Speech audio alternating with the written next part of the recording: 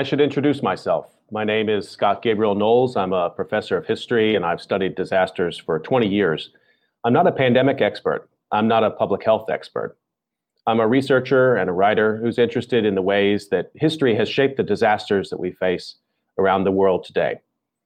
My idea for COVID calls is basically captured in the name. Whenever a disaster strikes, I have a habit of calling around. I call doctors and health experts, humanities and social science researchers like myself, planners and architects, emergency managers, elected officials, journalists, teachers, and artists. This time with this pandemic, it seemed like if I was going to make my calls, I may as well see if anyone else was interested in jumping on and taking part. So, thank you for joining me. That introduction is what I said a year ago today in the first COVID Calls episode, and it's still pretty accurate. Let me share with you some of my thoughts after a year of talking to people every weekday on this program. For me, there has been one very important change. I live in Daejeon, South Korea now with my family. We moved here in February of this year.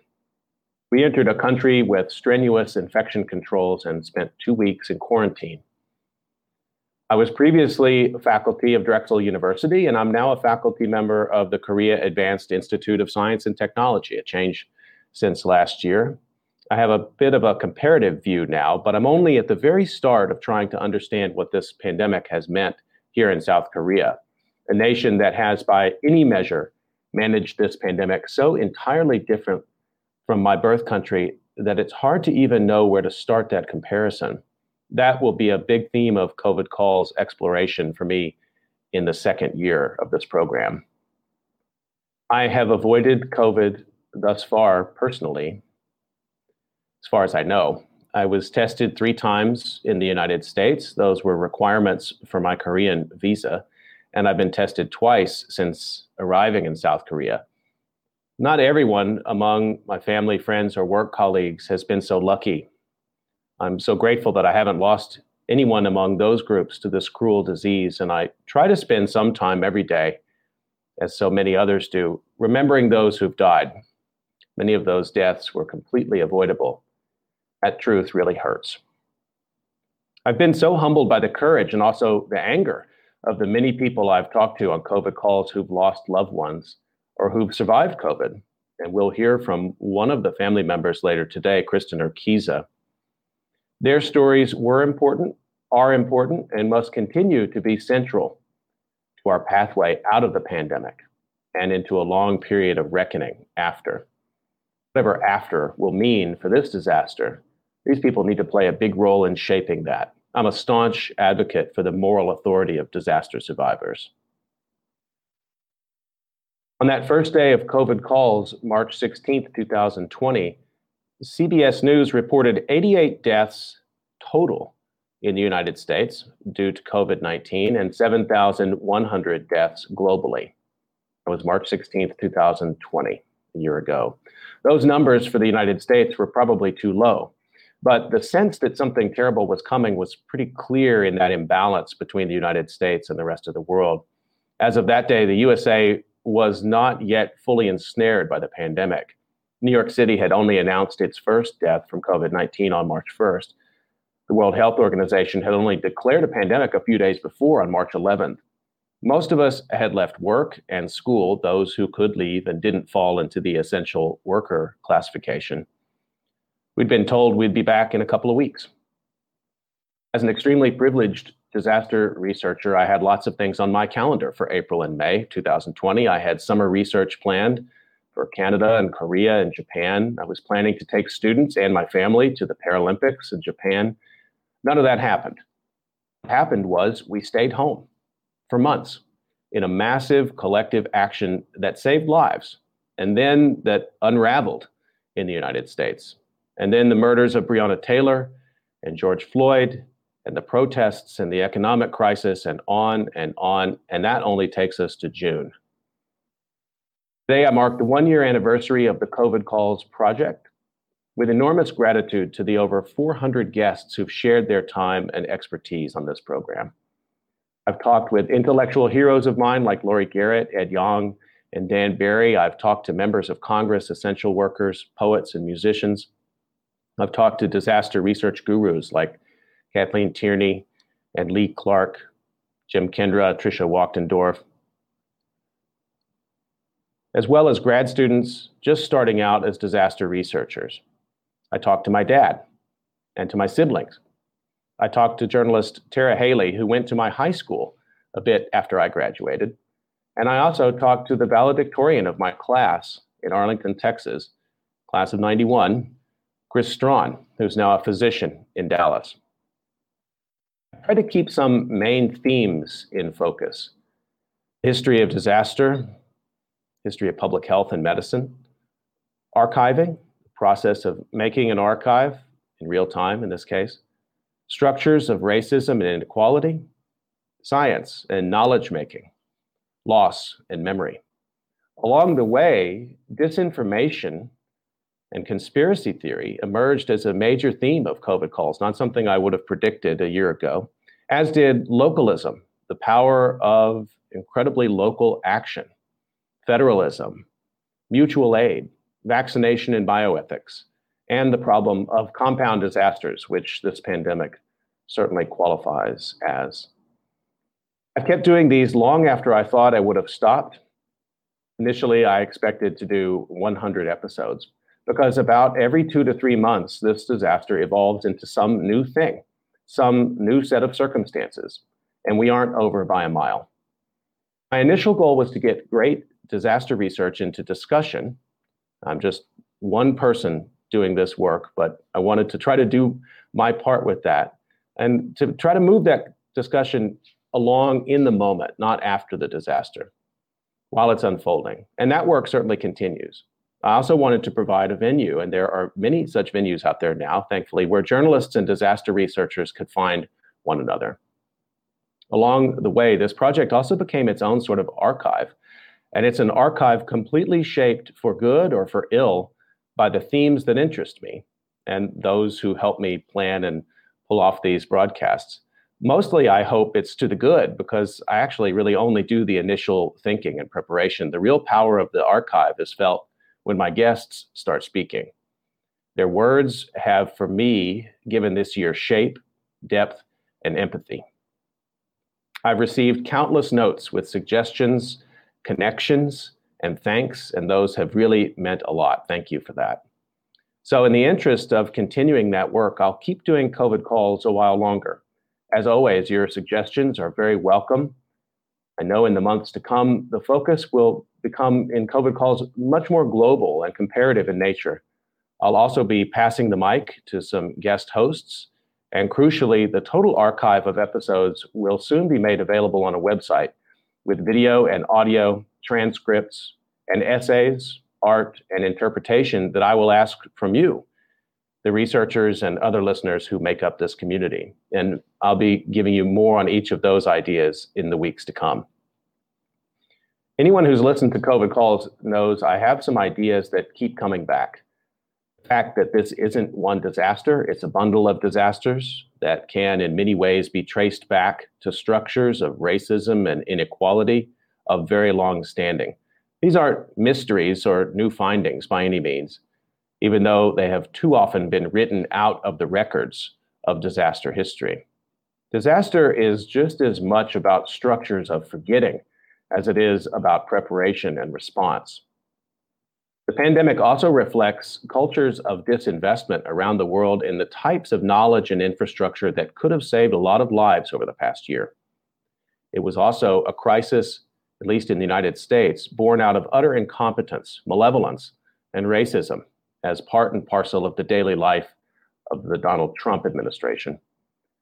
But I say all of that to you with a sort of academic confidence that irritates even me as I say it, because the reality is, even though I studied these things pretty continually, this past year has been totally confusing, unnerving, disorienting. I've had days where I felt normal. Yes, we were online a lot, but I was working. My family was okay. There were so many stories of sacrifice and good deeds and mind-blowing science. But for every day like that, there was a day where there was some new terrible loss of life, or a new detail of COVID's lingering pain, or just the emptiness of missing my family. I've even missed boring routines from time to time, and I've heard from others on COVID calls who said the same. I've tried to make sense of it through the uses of historical analogy. That's what I'm trained in. That helps a bit, but the problem is context really matters. History doesn't repeat itself. Certain structural patterns are there, but so much of what's happened has defied prediction. And even if it was predicted, its actuality was different, stranger, scarier, and more devastating than I might have thought. In short, I'm a disaster researcher who was unprepared to live through a disaster like this, a slow one, a global one. Ultimately, I've found these discussions, the space of asking questions and hearing from people living this pandemic, I've found that to be the reason to keep doing it. It created a time for my family to be together. My son, Gabriel, for example, is my production assistant, and guests know that Gabriel has to give the thumbs up before we start the program. I actually asked Gabriel for his thoughts about doing this project. Later, I hope to have him on a COVID Calls episode. That'll come a little bit later, but let me tell you a little bit of what he said. I asked him to tell me his strongest memory of COVID calls. And he said it was reading the obituaries, probably, which was an innovation that Lori Peek suggested early in the project last year. He said the obituaries were often connected to what the discussion was about that day, and he found that interesting. I asked him about his favorite episodes, and he said Kim Fortune, those were good episodes. I liked the one with Marco. You should check that one out. That was Marco Leonhard over the summer of 2020. He's a taiko drum teacher, musician, and creator. He said that was a good one. And he also liked the one with Monica Green, because it was about the plague, and Virginia Heffernan. I asked Gabriel if he had advice for young people. He said, young people can wear a mask. They can also encourage others, older people too, because sometimes people listen to kids. They can encourage other people to do safe stuff. Another memory from this year, my younger son would burst into the room when the discussion on COVID calls ended. And in fact, that's been a constant in COVID calls, that as soon as the discussion ends in the broadcast, people's families who are working, of course, or playing, preparing a meal in the next room, they would often burst into the frame. That's been a really wonderful and sustaining part of COVID calls, one that doesn't usually make it into the recordings. It was a wonderful and familiar thing to look forward to as well. And it's been great to talk to my wife's parents, John and Susan, about COVID calls. They're really dedicated listeners and have really offered great feedback and support on the project over the year. Overall, I'm saying that I need to think about all of this a bit more. I know I'm not alone in that. There's truly something to the idea that disasters are extensions of worlds that already exist, but they make new spaces too. And the space of COVID calls has certainly been one, if I'm completely honest, that's been important to my mental health through the pandemic. I knew that every day in the afternoon, I was going to speak to somebody or a group of people who cared about what was happening, believed it was real, and wanted to help. And I say all of this with the privilege of time and security to even mark my confusion, my hopes out for you. In the end, I feel like in some ways, I really don't know the pandemic much better now than when I started doing these calls. Maybe that's what disaster teaches. It's not a thing to be known as some sort of totality. It's in shards. Pick one up, look it over, put it down, pick up another piece. Whatever metaphor I use doesn't quite capture it, but let me just say, for me at least, and I expect for many of you, the COVID disaster will be part of my life from here onward.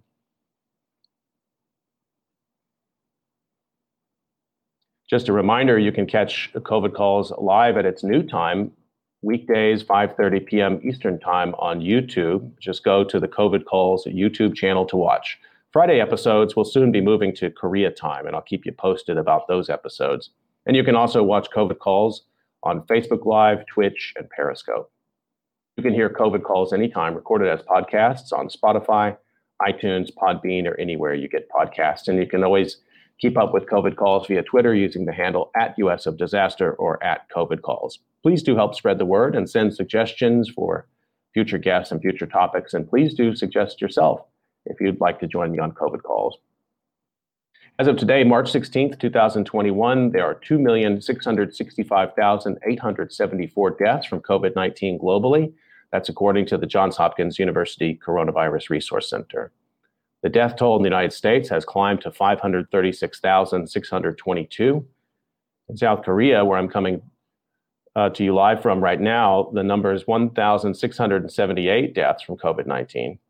In Philadelphia, where I have dear friends and former co-workers, the number is 3,234 lives lost. And in the state of Texas, where much of my family lives, 46,704 have died of this disease. As a way to bring some humanity to the numbers, I've been reading a life story or a story of advocacy for those impacted by the pandemic in some way.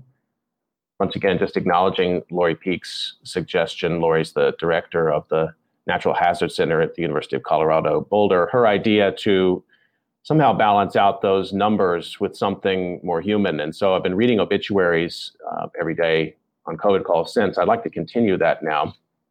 Headline is Elvia Ramirez dies at 17, youngest COVID-19 victim in North Dakota. This is written by Glenn Rifkin, appeared in the New York Times, October 31st, 2020. When she died of COVID-19 on October 6th, 2020, Elvia Ramirez was only 17 and had started her senior year at Parshall High School on the Fort Berthold Indian Reservation in North Dakota. She had intended to marry her long-term boyfriend and had hopes of attending college. She had promised to take some of her younger siblings to Disneyland one day. Instead, she became the youngest person in the state to die of the virus, which has hit Native American populations particularly hard. According to her mother, Susan Three Irons, Elvia started to experience headaches in mid-September and stayed home from school. Her boyfriend had the same symptoms, so Ms. Three Irons suggested that they go to a drive-through clinic in Parshall. Both tested positive for COVID, and soon Elvia had a fever. Her boyfriend recovered. On September 22nd, when her daughter began to have difficulty breathing, Ms. Three Irons called an ambulance. Elvia was taken to a hospital in nearby Minot, but the facility was ill-equipped to handle serious COVID cases. The hospital was so short-staffed that Ms. Three Irons had to take on much of her daughter's care herself. But the hospital eventually insisted that she could no longer be in the room. She called Elvia on the phone. I told her I loved her, Ms. Three Irons said in an interview, and she told me she was scared. As her daughter's condition worsened, Ms. Three Irons arranged to have Elvia airlifted to Sanford Children's Hospital in Fargo, 270 miles away. By the time Elvia arrived, her condition had deteriorated further, and her breathing grew more labored. She was placed on a ventilator and never regained consciousness. Ms. Three Irons began to experience symptoms herself and tested positive for the virus. She was admitted to the COVID wing of another Fargo hospital. On October 6th, Elvia's nurse arranged a video call so that Ms. Three Irons could see her daughter. At some point during the call, the camera was turned down towards the floor, and because there was no audio, Ms. Three Irons didn't know that her daughter had gone into cardiac arrest and that the doctors were performing CPR to try to save her. After she died, the doctor held the phone to Elvia's ear so her mother, weeping, could say goodbye. Elvia Rose Ramirez was born on February 3rd, 2003 in Grand Forks, North Dakota, the third of 9 children. Her family was part of the Mandan Hidatsa Arikara Nation. Her father, Elias Ramirez, grew up as a member of the Sauk River Pima Maricopa Indian community in Phoenix. Elvia, who was extremely proud of her heritage, became a member of that tribe. She struggled with asthma and high blood pressure, but was a vivacious, active teenager who loved drawing anime characters and had dreams of becoming an artist and a cat mom. Always a curious, empathetic child, she helped raise her younger siblings, her mother said. She always thought of everybody else first, Ms. Three Irons said. She was always there to cheer up her friends and volunteer to help out when people needed her.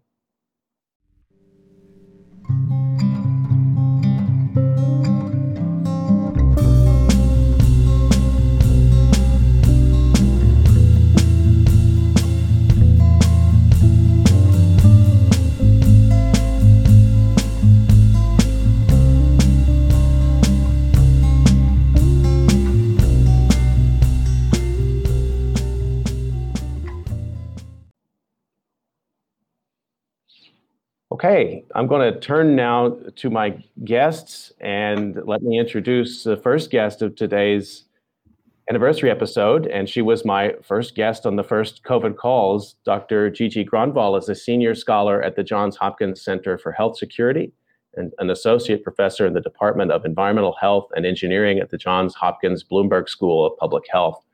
Her area of expertise is immunology. Gigi, it's really great to see you. How are you?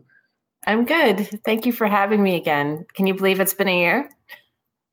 No, I mean, I even that long sort of preamble I gave in the middle of sort of talking, I thought, how it's still surreal to be having these conversations. But I was glad you said yes the first time to talk, and appreciated that conversation and have gone back to it frequently. And I'm glad you could join me for a few minutes today.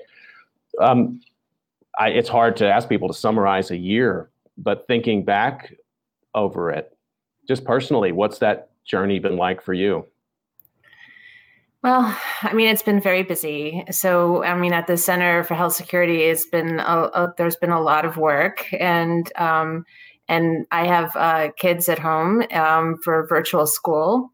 So it's been a challenge to do all of that, plus learn how to become more media savvy and do all and still write academic papers and all that. So I realized that things were a challenge when I thought, well, if I just get up at 4 or 4:30, then that would be like self-care. I get everything done. Yeah, when we talked last time, you were actually just starting to teach a class on the history of the 1918 influenza, which seemed like a crazy historical resonance. Tell us a little bit about what it was like to teach pandemic in the middle of an emerging pandemic. Yeah, so I taught a chemical and biological weapons class and a history of 1918 flu for the last term of last year, and getting to teach it again next week. And it's been, and I've been teaching all this whole time, actually, not in the summer, but for the rest of the time. And students are pretty stressed out, and they're far flung. So it's been a little bit more of a challenge to try and make sure that all the students are kind of staying in touch, even though we're all in virtual land, that they're being kind of reached out to. And if assignments don't come in, sometimes it's because they live in Houston and there's a weather emergency, or there are other things that have been going on that have made things really stressful for them. And so what about your research at this time? Can you tell me some of the work you've been doing? Sure. So I think the biggest things that we've done in the last year have been about testing. So as you recall, in the early days of COVID, we didn't have a good handle on diagnostic testing, and everybody was wondering if they had COVID before. So there was this premium on serology testing or antibody testing, and so everybody wanted to know if they had antibodies, and so all these antibody test makers flooded the market, and a lot of them were real junk. And so a lot of what we started to do was to compile all the tests that had FDA emergency use authorization, and then that became a list of tests, and then it became bigger with fact sheets. And now we have a pretty spiffy website called the COVID-19 Testing Toolkit that has all that information. And we're having a webinar with a testing services person or services company, Ginkgo Bioworks, and that is doing the testing for Baltimore City's public schools. So it's become like a real big thing, all the work that we've done in testing. That issue with the testing, thinking back to a year ago, with the sort of vantage point of time that you have now, what was the hang up? And I know it's sort of probably a lot of different answers, but what are some of the lead things that you'd point to now to say why we didn't have tests, which led to this process you said of the market being flooded with junk in many cases? Yeah, I mean the CDC held on to control for a little bit too long, and there were some mistakes that I mean could happen at any time, but they weren't quickly corrected. And I don't know. I think you've said this before. I think a commission needs to look into what happened at different stages, all the way from what happened in testing early on. But I strongly suspect that it's going to be something like people didn't want to step out of their lanes to do anything that was going to require leadership, because they didn't want to get in trouble for it. So I think this is where you have where leadership is really important to say, don't cross that T, don't dot that I. We're going to cut this. We're going to make it work. We're going to reach out to private companies. We're going to whatever it is that, to stand up to the emergency. But I think, you're not, it's asking people who might get punished themselves individually. It's asking too much of them. So I think it's going to end up being a big, a lot of failure of leadership, but we'll see. I don't want this to be the future, but certainly there's going to be more outbreaks in the future. And I wonder now what's your confidence level just on this testing issue? Do you think we would have a repeat of some of the problems and issues that we saw back in March and April of last year? Or do you think now that the learning curve has been met?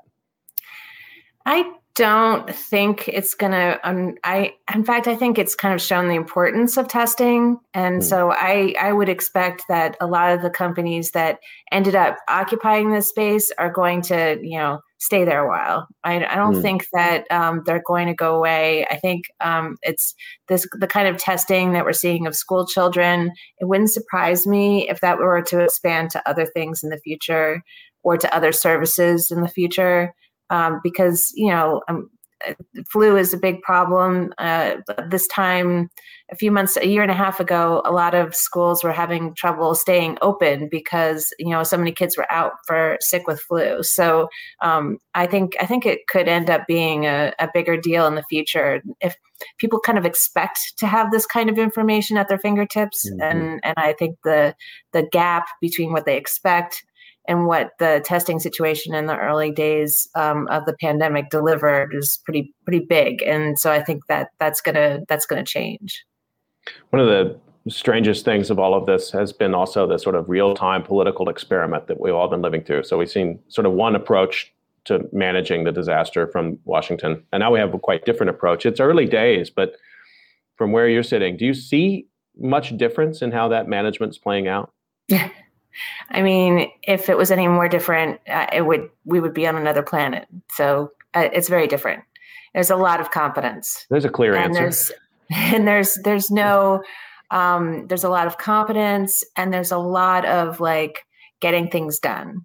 A lot of focus on results. A lot of wanting to actually manage the problem and not the message. And I think it's really important. It's too bad that it's taken this long, but at least we are seeing some, the vaccine distribution is going so much better every day than it would have if we had another administration, another, second term of Trump. Tell me a little bit about, go ahead, keep going. I was just going to say the other big piece of a lot of the work that we've done in the last year has been about misinformation. I was, for some reason, that was jogged into my memory, and talking about the difference between this and that, the previous administration. And there was just, it's still, it's so much worse now than it should have been, especially when it comes to the vaccines. And we see a lot of white Republicans not wanting to get vaccinated. They're the most hesitant group of in polls right now.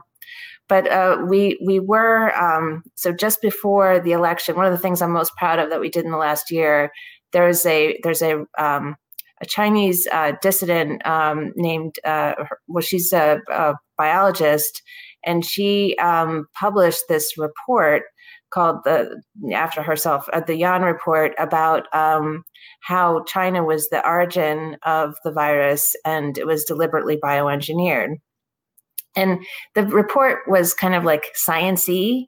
To somebody who's not a scientist, it kind of used a lot of the same words. But if you are a scientist, you read it and you're like, this isn't right. And that's a weird leap of logic. And that's not the way you write in a scientific journal.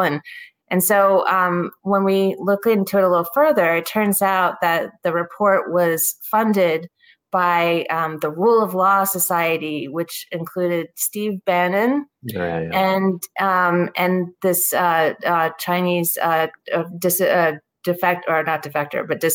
tycoon, the guy who had the yacht that Steve Bannon was arrested from, and so it seemed very important to deal with this, and so we did a point by point rebuttal, like, of why this was not good science. And even though her report, got a lot more views than our rebuttal, and she appeared on Tucker Carlson several times, et cetera, I think it helped for us to put in that work and present it, because the New York Times, Wall Street Journal, Washington Post, like all, mainstream media, cited our report and just said, it's not right. Like, there was no both sidesing this. It was just not right. And so I feel that it was good for us to do that. That was just in the weeks before the election. I'm glad you did that work, and I'm glad you raised that issue, because it's been a theme that I wouldn't have predicted. I mean, I knew people were working on disinformation and conspiracy work and disaster research generally. Great research.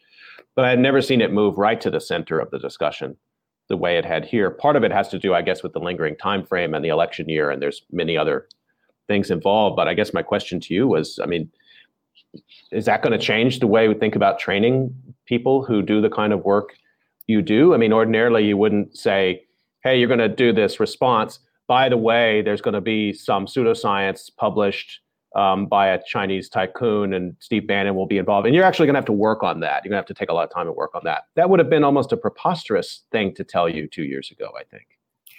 Yeah, I think this has been a simmering conversation. What's the role of the national academies or people like our that work in policy centers like ours, or in science communication generally? Like, what is our responsibility when it comes to dealing with this misinformation or disinformation?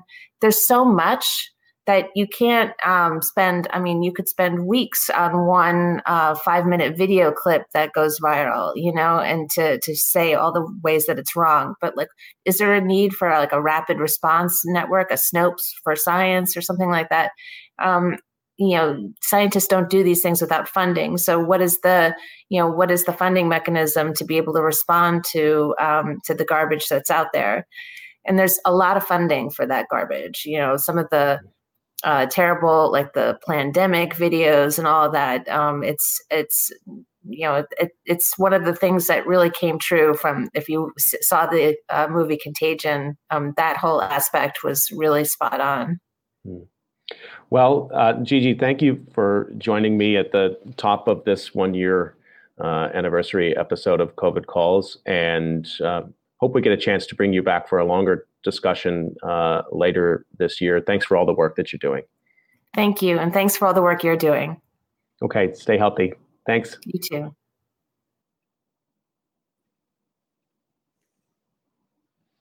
Okay. I'm bringing in some new guests now. Let me quickly introduce them.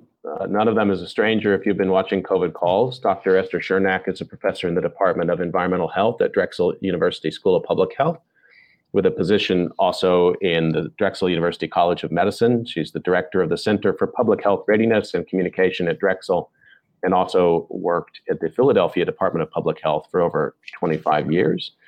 Yeonseol Kang is currently a visiting assistant professor at Drexel University's History Department.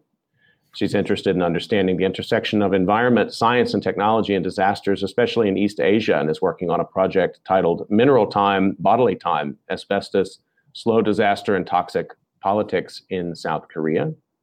And Andy Revkin served as strategic advisor for environmental and science journalism at the National Geographic Society. And through 2017, he was a senior reporter for climate change at ProPublica. He was a reporter for the New York Times from 1995 through 2009, and he created the .earth environmental blog for the Times.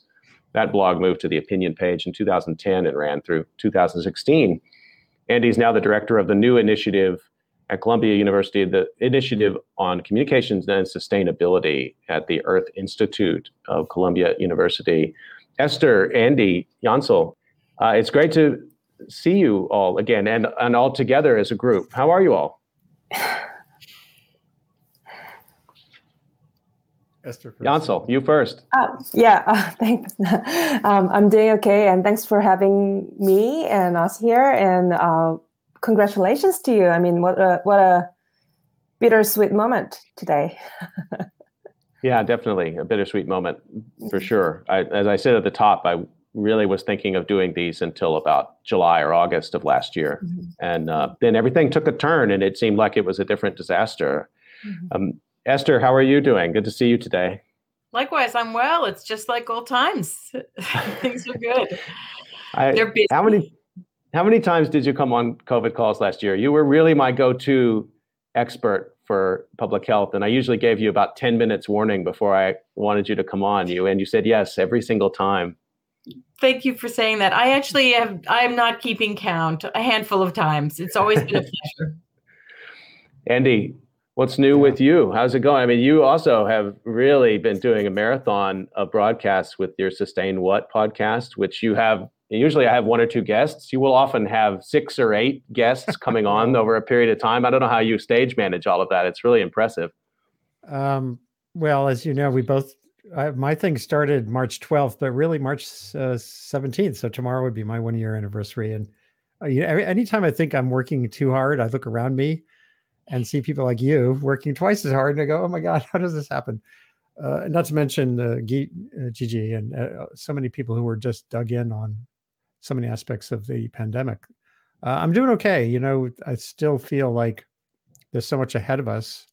My sessions the last few weeks have moved toward focus on the pandemic in countries that have not seen one dose of vaccine yet, for example.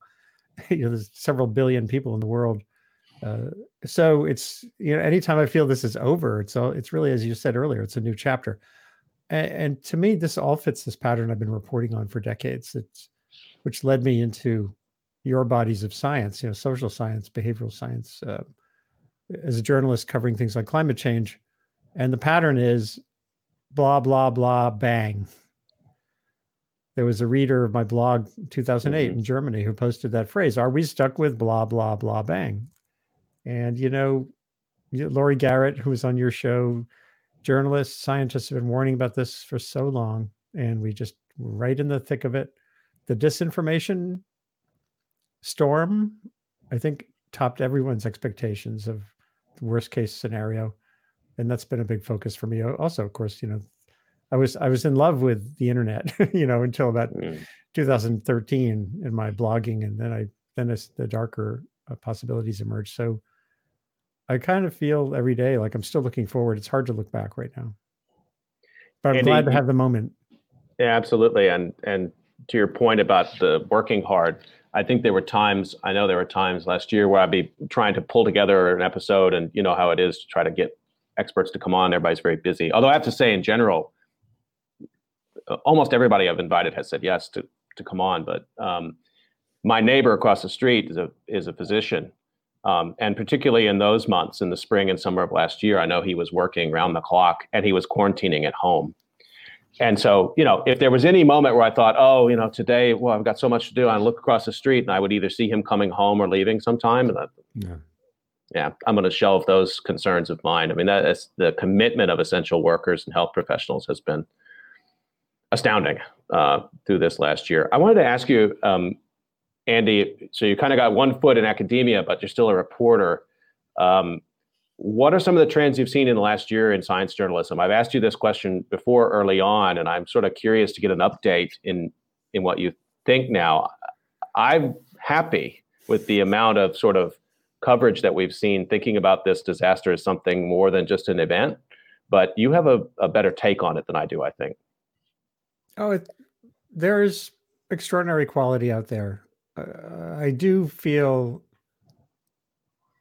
unfortunately, that most of the best insightful journalism that gives you the layers of causality, the layers of uncertainty, is seen by a tiny minority of the readership of the planet, let alone the country.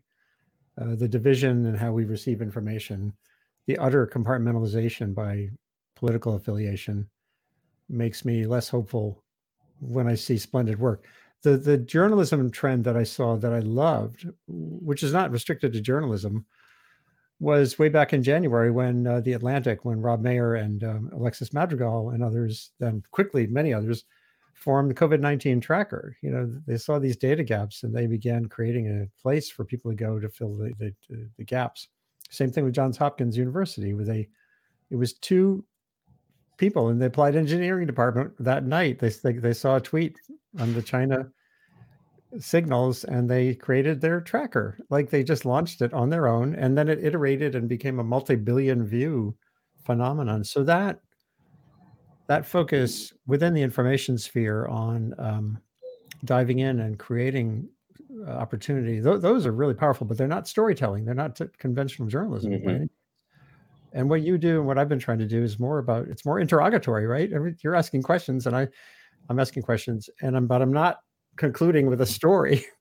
Right. Because I know this story is bigger than anything I could write in a single discrete article. It's really interesting you say that. I went back and looked at some early sort of scripts I had for COVID calls, and I was in each episode, I would have like a monologue kind of thing where I would make some conclusions about things that had happened the last day. And after 2 weeks, I gave that up entirely because I had nothing to conclude. And I decided that's not really what I wanted this for anyway. This should be a venue, actually, as you said, just for asking questions that could deepen the story and could surface what's often kind of hidden away, more esoteric research that was absolutely useful in the moment. Social science is where I start because that's what I know, but it branched out pretty quickly. Esther, let me bring you in on that, just to the kind of things that Andy was talking about, this data journalism that's come about. I mean, you're an expert, you're a public health expert, usually those kinds of reports and those data tables are something that you would read and then try to translate to the public. What do you think about that process this year with all of those numbers flying around? It's fascinating to me. And so much of it's consumed via Twitter and social media. And in the best of it, it's interpreted by some of the smartest people around, explaining it to everyone. You have these really amazing scientists explaining, immunology and vaccinology to a broad audience of professionals, but plenty of interested lay people. And it's phenomenal how quickly things are getting out. Preprints are are tweeted, and people are explaining why what questions still remain, but why this isn't potentially important. And it's remarkable how fast that's getting out. And so in many ways, we're seeing really amazing kinds of science, and we're seeing rapid dissemination of that science. And it's interesting that obviously these are, there's figures and tables that are probably not normally consumed by the general public, but to a certain extent, people are explaining those things. There's some confusion and distortion, I suspect, in how some of these data are being interpreted.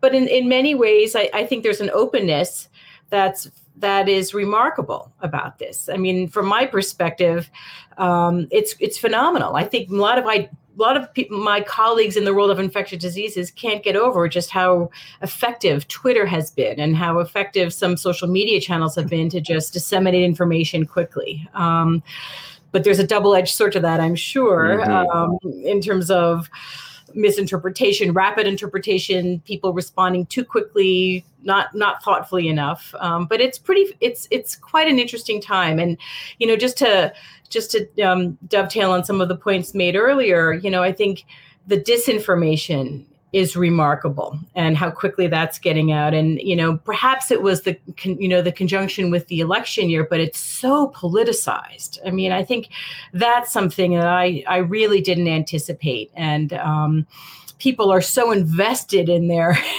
view of the world, and it's astonishing actually, how people are just digging in to certain notions around science. One of the things I've noted there is the pace, as you pointed out, and with social media and different kind of reporting of the pandemic, and then also the preprints issue. A lot of the science sort of coming out, with some question about the viability of it, I think, in some cases. And Andy, you were going to speak to that point, even this idea there might be a warning label or a better way to mark some of this science as still uncertain. And I think that's important. What's interesting about that to me is that you called it a double-edged sword, Esther. The rush to try to do what people do, get into the moment and bring science to the case. But science is an exploration with uncertain outcomes. And I feel like the American public and other parts of the world have not been prepared for that, maybe, or that created a possibility for this disinformation as well. Because if an official says this, but maybe also this, and we're not sure, and we'll tell you more when we find out next week, that has been the space that the disinformation artists have driven the truck through, I've felt like. Andy, yeah. I don't want to... Go ahead, Esther. I'm putting up here on the screen here something that Andy's sharing. I was just saying there's very little patience for gray, for ambiguity or uncertainty, or waiting for clarity, and that is so tricky to navigate. Sorry, I lost it there. You could close that screen. That I had I started creating warning labels for tweets, like pushing back when a new preprint was out. And I think the media can do more of this, where it was basically single study syndrome, or when single model syndrome was one of my warning signs, because that intensity, and I'm sure it's the same in South Asia and in Korea, of wanting the new thing, the new answer, and when there was all this uncertainty in the early days, particularly the media, what do? We jump on the new thing, and of course it's the most uncertain thing, but we don't put the uncertainty in the first sentence, and most of our readers online are just reading the first sentence or the headline. And so even well-meaning institutions, this is not active disinformation. It's people who are trying to do the right thing, but they're doing the wrong thing. So there's a lot of lessons that are hopefully being learned. And to that, Esther, I wanted to sort of bring back something else. I mean, one of the things we talked about a lot this year was some of your background in working on HIV/AIDS from a public health perspective. And that's a slow disaster that's played out over a long period of time. So I always appreciated your sort of attention to kind of the pace of things, that this could be a long haul, and your attention to the concern about kind of burnout in public health and frustration and politics. And people think science and politics are somehow separate worlds. And I think HIV/AIDS, as you've said, shows that that's not true. I want to sort of just come back to you on that, because the pace of this pandemic is slow. It feels fast day by day, but it's playing out over a pretty long period of time. So I'm curious how you're thinking about time right now. The pace is much faster than HIV. I mean, in terms of the way the pace of the disease is faster, and the pace of the science is faster, and the pace of the communication is faster, enabled by channels that didn't exist in the early days of the HIV pandemic. I think both pandemics, in this country, just shine a light on all of the flaws and weaknesses of our healthcare system and our public health system. The politics are worse in some respects here. I mean, although the politics were terrible with HIV, with respect to stigma, and those are legacy issues that I think are problems with COVID as well. But in some ways, the COVID pandemic, it's not the pace of an earthquake or a tsunami, but it's much faster than the HIV pandemic in terms of how quickly people are infected, how many people are sick so quickly, the rapid inundation of the healthcare system, bringing all of our systems to crisis points. And the information cycle is much faster than it was in the early 90s.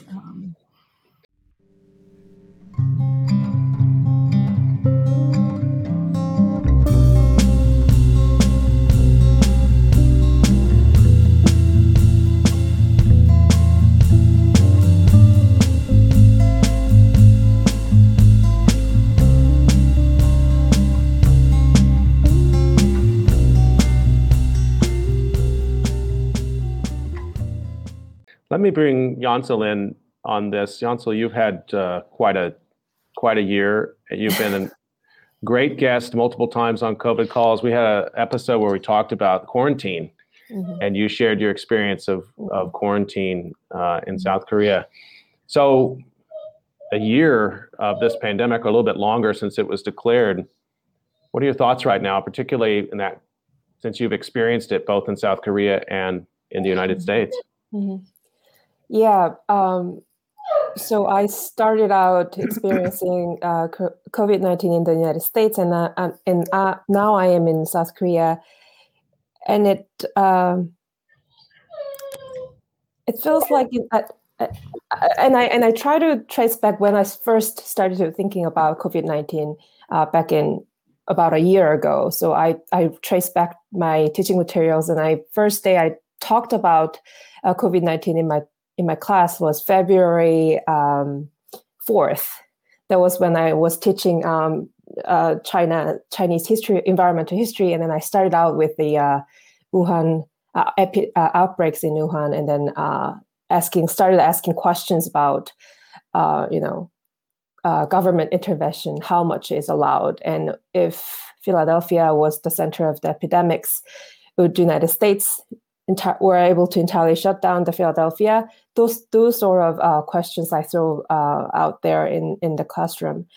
And yes, this has been a weird year for me. And in Philadelphia, my earlier experience with the COVID-19 was that I was very conscious of myself in the early days of the pandemic, because being an Asian, and my family sent a box of masks, although it was not a N95, because it was prohibited from sending from Korea to other countries because the resource was limited. I was sent cloth masks, and I was very conscious of wearing it because around that time there was a lot of reports on violences on Asians, as these days do. These days there are a lot as well, but there were very graphic images, graphic videos out there doing physical, verbal violences on the street by the strangers. So I was very conscious. That was my first time being conscious about my race, because I was born and raised in South Korea with millions of people looking like me, and then that was first time being very conscious of being myself, being Asian, and at the same time that kind of shaped my behavior on wearing masks.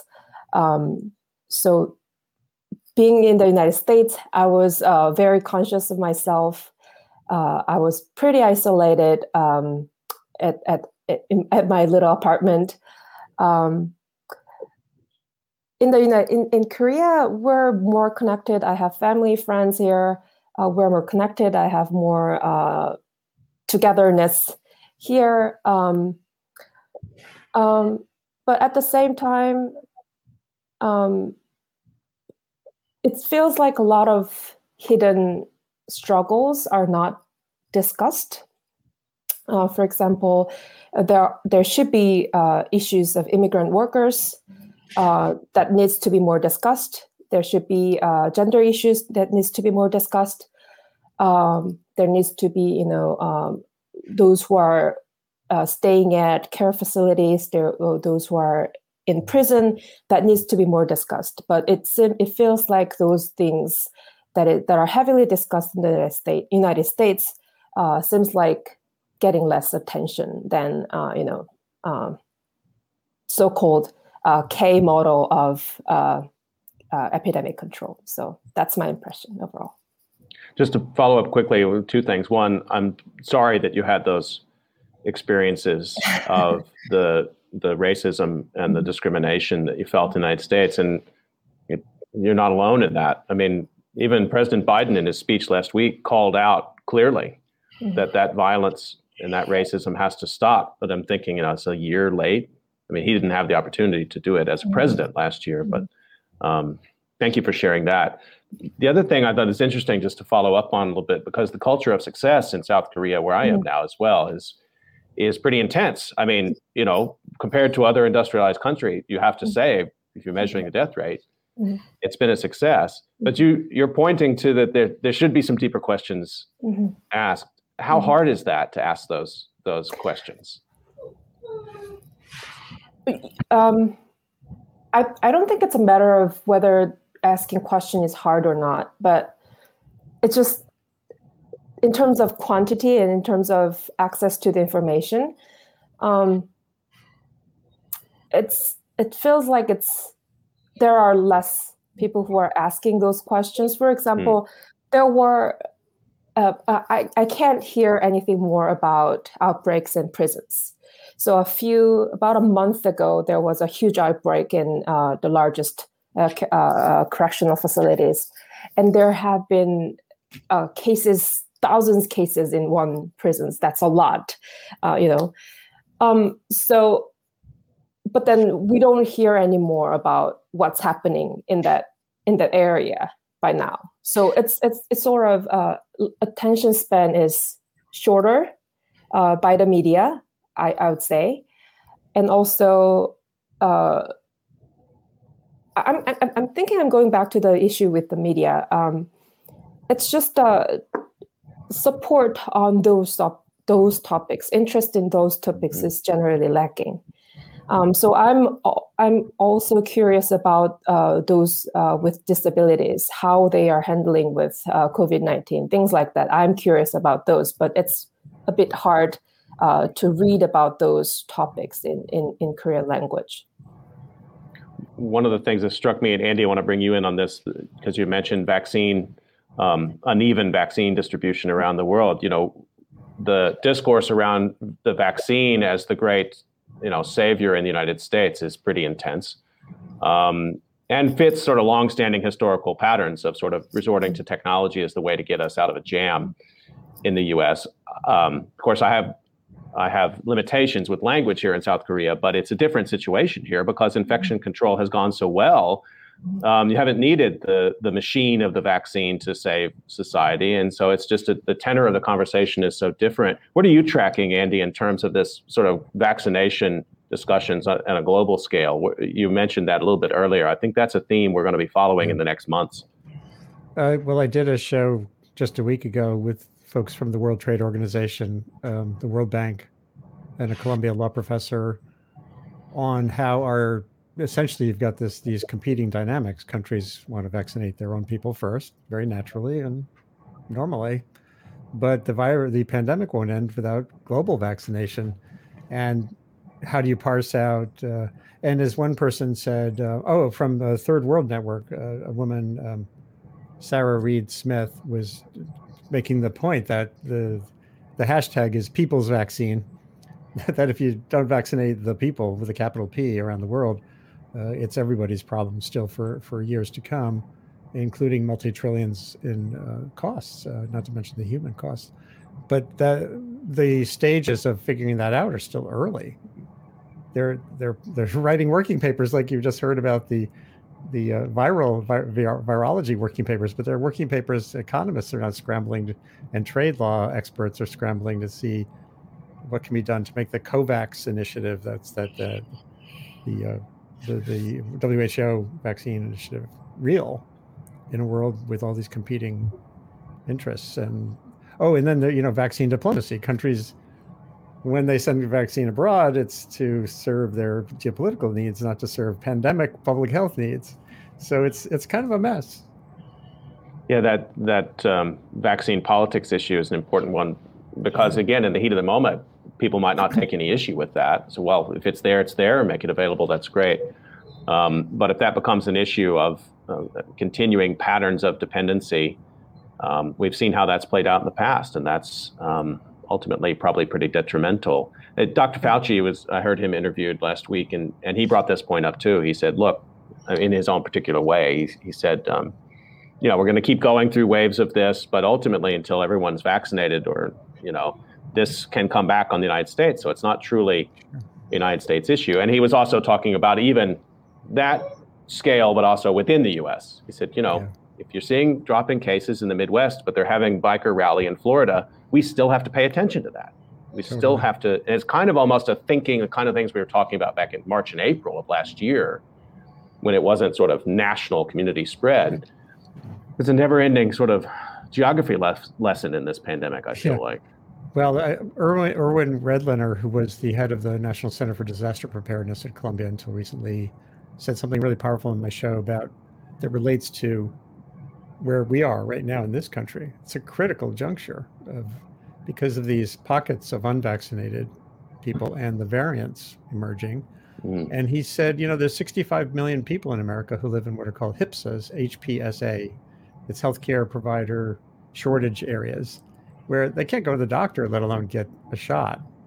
And that's 65 million people. And a lot of that's rural areas that are, Trump-ish. And when you throw that all together with, the possibilities of, Easter and all the other congregations will be doing going forward, it still creates this potential cycle of repetitiveness even here, let alone internationally. Esther, you and Jansel have been teaching together. So you've been teaching disaster in the middle of disaster, just like Gigi Gronvall was. I wanted to ask you, because you have such an interesting perch, you're looking at a public health school, medical school, connected deeply with humanists at Drexel and outside of Drexel. What are you noting right now in terms of how students are taking it? Not just sort of the problem of not being in class, but also what are you hearing from students in terms of what they want to know, how they want to mobilize what they've learned this year? I feel like we may be at an inflection point around pedagogy, but it seems a little murky to me still. I mean, the interesting thing for us, and I'm sure Jansel can speak to this, is how we are teaching a course where we're basically focusing on a disaster every week, a case study disaster, and everything comes back to COVID.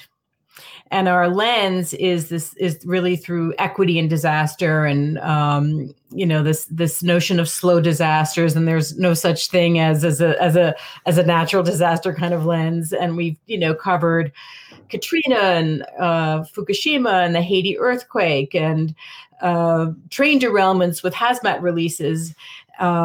Everything comes back to COVID. And what's really interesting, I think, at least in the discussions I've had with students, is that we focused a lot on government response and how critical government preparedness and response and just government decision making is in terms of creating the conditions that can either make or break outcomes in a disaster. And we've actually talked a lot about communication, and teaching this course now has been really powerful, because there are immediate examples, and these issues are so real for everyone. They're not theoretical. We can point to what we saw on television last night or what we read in the news yesterday as either illustrating or feeding, the problem that we think we're discussing. I don't know, Jansel, have you had a similar experience? Yes, of course. I mean, I've been teaching disasters I've been teaching two, three related courses under the pandemic on disaster. And my sense is that students know very well about what disaster can bring the society. And they have very good sense of what's happening around right now, a very good sense of inequality and social justice these days. And I almost think sometimes that there's not much thing to teach to them, because they are literally living through it. But what we can do is that making connections with other disasters and giving them appropriate language. I think that's all we can do. And they have very good sense of what's happening out there. So That's one thing. And I had a sort of experiment in teaching, asking them to write pandemic journals in last year when COVID-19 just began, starting from March to May. And that's one experiment, and that was related with sort of teaching history. Historical teaching that ordinary people's record matters in history. But what I learned is that that was sort of a comforting moment for them as well, to recall what happened throughout the week, and writing something about it was a very psychologically comforting, but at the same time, it was comforting to me. I mean, for a teacher who, as in a remote teaching mode, it is difficult to communicate with the students, but asking them to write something about what they are going through, I learned a lot about what's happening to them. Some students had to return back to their country. Had a severe psychological issues, difficulties. Some students of immigrant families had extra burdens because their parents were more anxious than they are. They have lacking language, so practically kids from immigrant families had to deal with a lot, helping their parents, translating what's going on to their parents, things like that. So I learned a lot from them, from those pandemic journals, about what students are going through. So those of experimental teaching things were quite useful for me, and I guess teaching was the way I connect with the COVID-19 over the year, because I wasn't really directly engaged with any work like Esther did or Andy did. With the COVID. I would say that for medical students, it's actually been really challenging because they've been restricted from a lot of rotations. It's absolutely affected their clinical experience in ways that are negative. There are hospitals that have lost tons of money. This is a crisis for medical schools in terms of the impact on clinical education. So different from 1918, where it's like, throw the medical students in. This is like, right.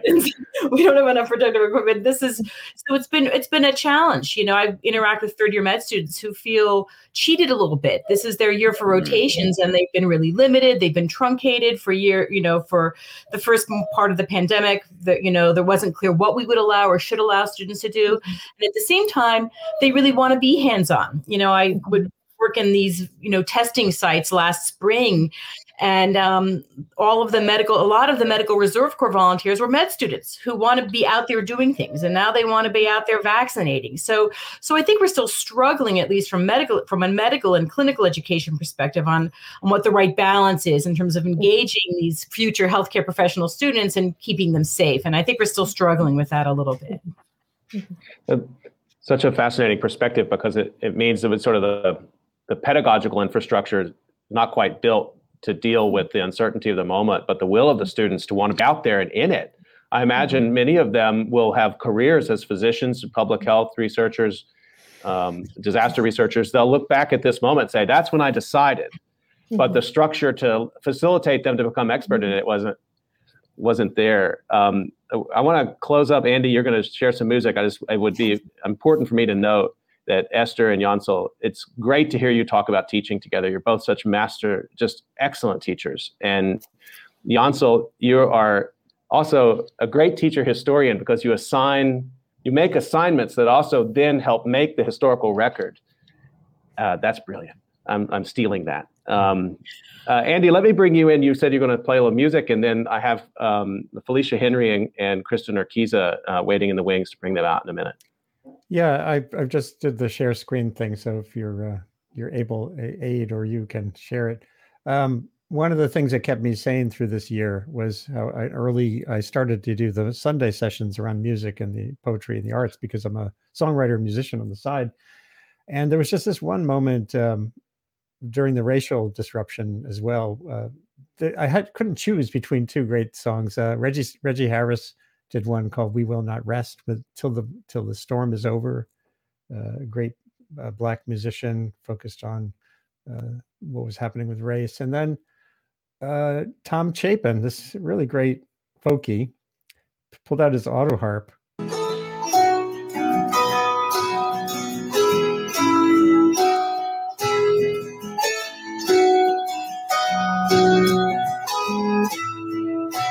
When the door is open, you are welcome here. And when the door is open, leave out all doubt and fear.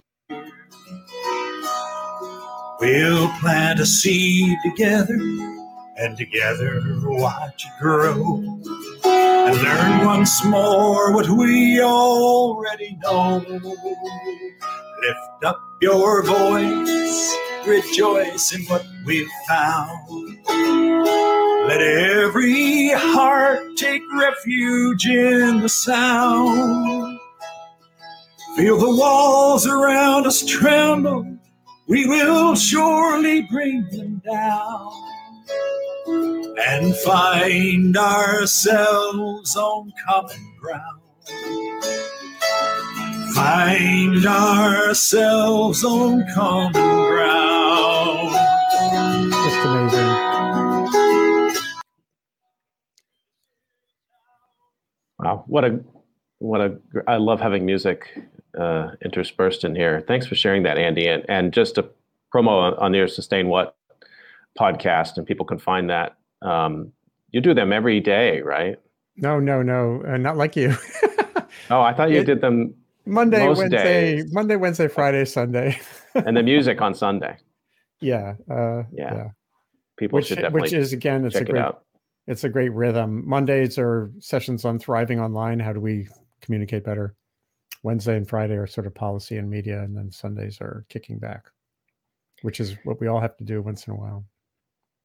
Andy Revkin, Esther Chernak, Yancel Kang, I've learned a lot from you this year, and thanks for your generosity of time and for all you do, and get back to work.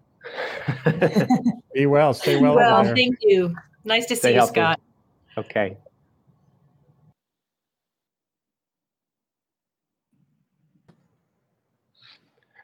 Let me bring back two more guests who I've spoken with over last year in COVID calls, who I'm happy to call friends. Let me introduce them to you. Felicia Henry is a PhD student in the Department of Sociology and Criminal Justice at the University of Delaware. Her research interests include race, ethnicity, gender, criminal justice and mass incarceration, social vulnerability, and resilience in disasters and communities. She's a licensed social worker, and Felicia received her Master of Social Work from the School of Social Policy and Practice at the University of Pennsylvania. She is a Bill Anderson Fund Fellow. Kristen Urquiza is the co-founder and chief activist of Marked by COVID. Kristen's graduate of Yale University and UC Berkeley's Goldman School of Public Policy, where she has a Master of Public Affairs. She's an environmental advocate at Mighty Earth, where she works to hold corporations accountable to their industrial agricultural practices that displace indigenous people from their lands and drive deforestation in places like the Amazon rainforest and beyond. Additionally, Kristen works closely with Liberation in a Generation, a group working to narrow the wealth gap between people of color and white families in the United States within a generation. Kristen Urquiza and Felicia Henry, hello to both of you, and thanks for coming back on COVID Calls. Hello. Hey, let's go. Good to see you and be here. Yes, So, likewise. This segment, sort of finishing up this 1-year anniversary episode, I wanted to focus on discussions about the pandemic and justice. And you've both been really powerful voices in that discussion this year. And Felicia, let me bring you in first. Kind of an open-ended question, but a year ago, as this pandemic was getting started, you were already, I think, starting to write and think about, you've been working on social justice issues for a long time. From the vantage point of where you sit now, how do you see this last year? What's your journey been like? Yeah, so I think, it's been an interesting one, both personally and professionally, right? So just like working through my own kind of personal process and understanding what was happening around me, working through kind of the grief and loss and just sheer, emotional toll that it's been taking on everyone. And then professionally, or, in my research, looking at populations that, even as we kept talking about COVID and started talking about its impact, populations that we still kept leaving out of the conversation, which were people who were incarcerated and people just kind of generally under any kind of carceral control. And I think that, throughout the last year, we have seen both calls and actual actions to decarcerate or to kind of shrink the population that's behind bars. But I think it also has come at a cost in terms of deciding what populations are worthy to be released, right? Understanding can we make the distinction between violent offender and non-violent offender? Can we look at folks who have, just a little bit more time on their sentence or whatever have you? And so I think that, while we have made strides in some way to reduce the population or to not even have folks get in the front door at all, I still think that there are ways that we're failing to look at the impact of the carceral system on both folks that are directly and immediately involved and also the rest of us, because it is such a daily kind of part of our lives. So really over the last year, I've just seen ways that, we have responded or not responded, right? Because we still have folks that are incarcerated that are still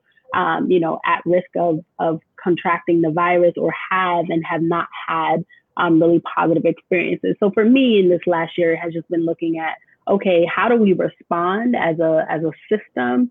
How does the carceral system respond to folks who are involved in a way that humanizes them? And I think that that's the thing that's still missing for me in terms of understanding that people are actually human beings, regardless of the fact that they're incarcerated or not.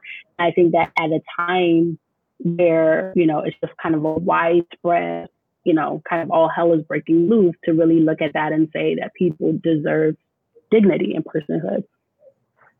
I don't know if you heard Yeonseo Kang in the previous segment, but she talked about that as an area that's for needed research in South Korea. I think what you're describing is not only a North American thing, but this is a sort of global comparative work that we really need to be doing. I think a lot of our discussions, my own opinion, have been hemmed in by these sort of national discussions.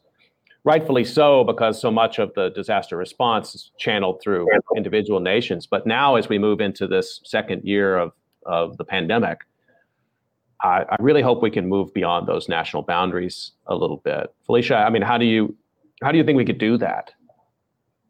Yeah, I think it's a matter of looking beyond us, right? Like I was just reading an article about how Norway, and I know that Norway is usually esteemed as one of the examples of what a carceral system could look like. And, they have their own weaknesses.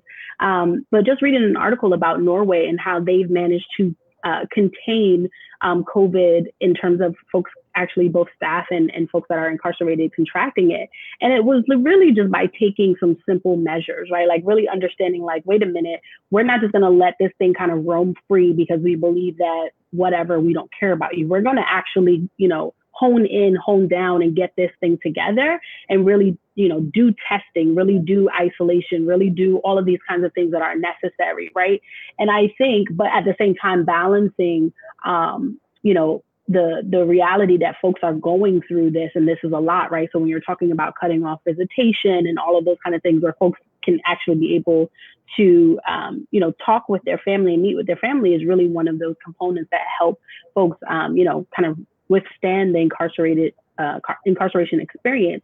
But one of the things that really hit me was the fact that they actually sat down with the folks that were incarcerated and talked with them about strategies and ways that they could actually contain the virus. And I think that in America, that's not something that we think about, right? That's not something that we usually do. Because we usually kind of take the stance that incarcerated people don't have anything to say, right? They don't have any kind of input that would be helpful for us when we're thinking about containing the virus or kind of anything writ large. And so I think that it's a simple kind of thing of looking across the waters and saying, listen, what is Norway doing? What are, all of these facilities, carceral facilities around the world doing? How are they either faring well, faring just as, and really understanding what are the mechanisms that are in place that are, helping them if they are doing well to actually do well. But I think it's a matter of understanding that we don't have all the answers, but also taking a step back to understand we are the world's leader, right? And so I think that we're the world's leader, and that is a clue into why we can't really like look to somewhere else, because we are doing things and we have a system that is really unlike anywhere else. But yeah, I think that it is really a matter of looking for, not necessarily just looking for answers, but understanding like there are ways to do this in a different way that we can learn from.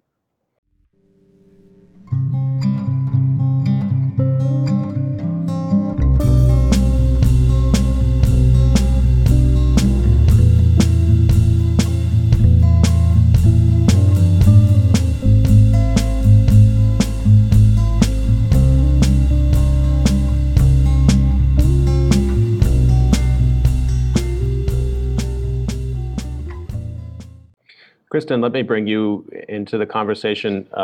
Last year, I remember reading the obituary that you wrote of your father, Mark Anthony Urquiza, who died of COVID.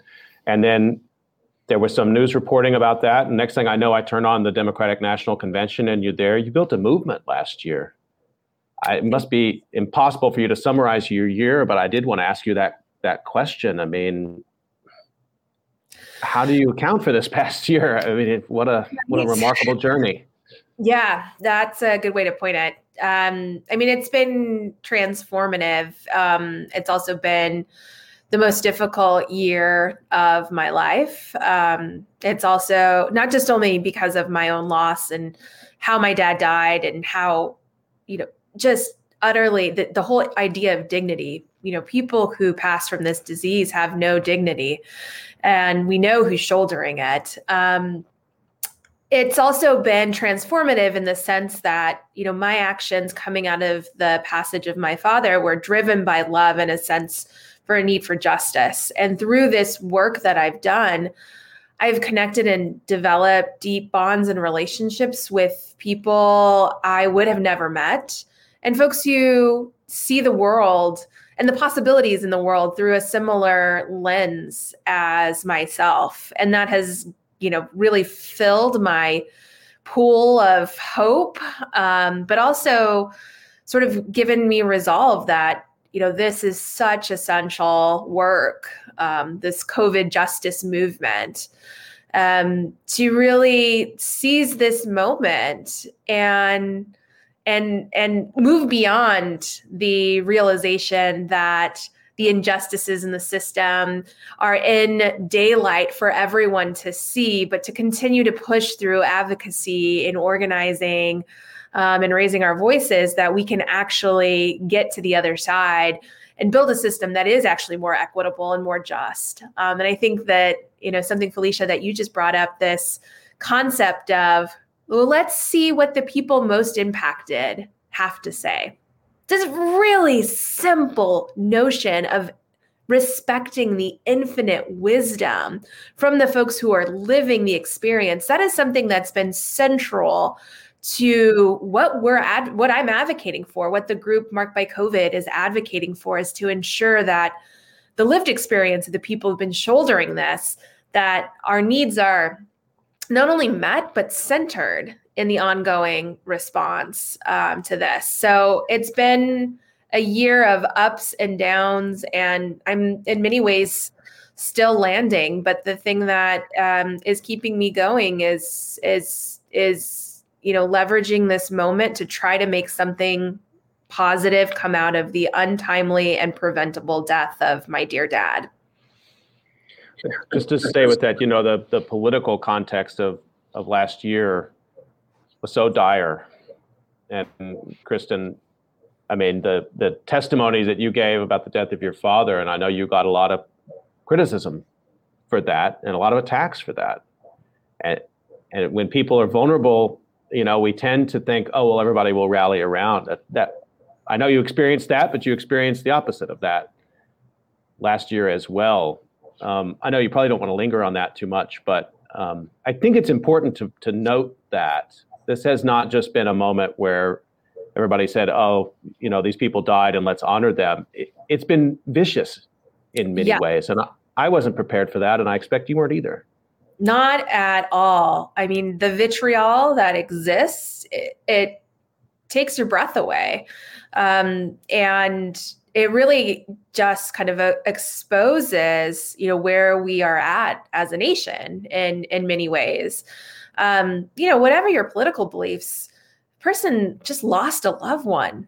Like, give them a beat, some respect. And, I have seen everything on social media and, other channels of folks being incredibly cruel, and it makes the environment very difficult to function in. And, for example, going into that DNC conversation, I knew that would potentially put me or my mom or other folks in my family at risk. It was a scary thing to do, not because I was talking, to the world, but because I knew my safety would be compromised. But I knew that if I didn't do it, who would? And so I decided to move forward. I can only speak for myself, but I would say I'm really glad you did, because I think you gave a lot of people a lot of courage.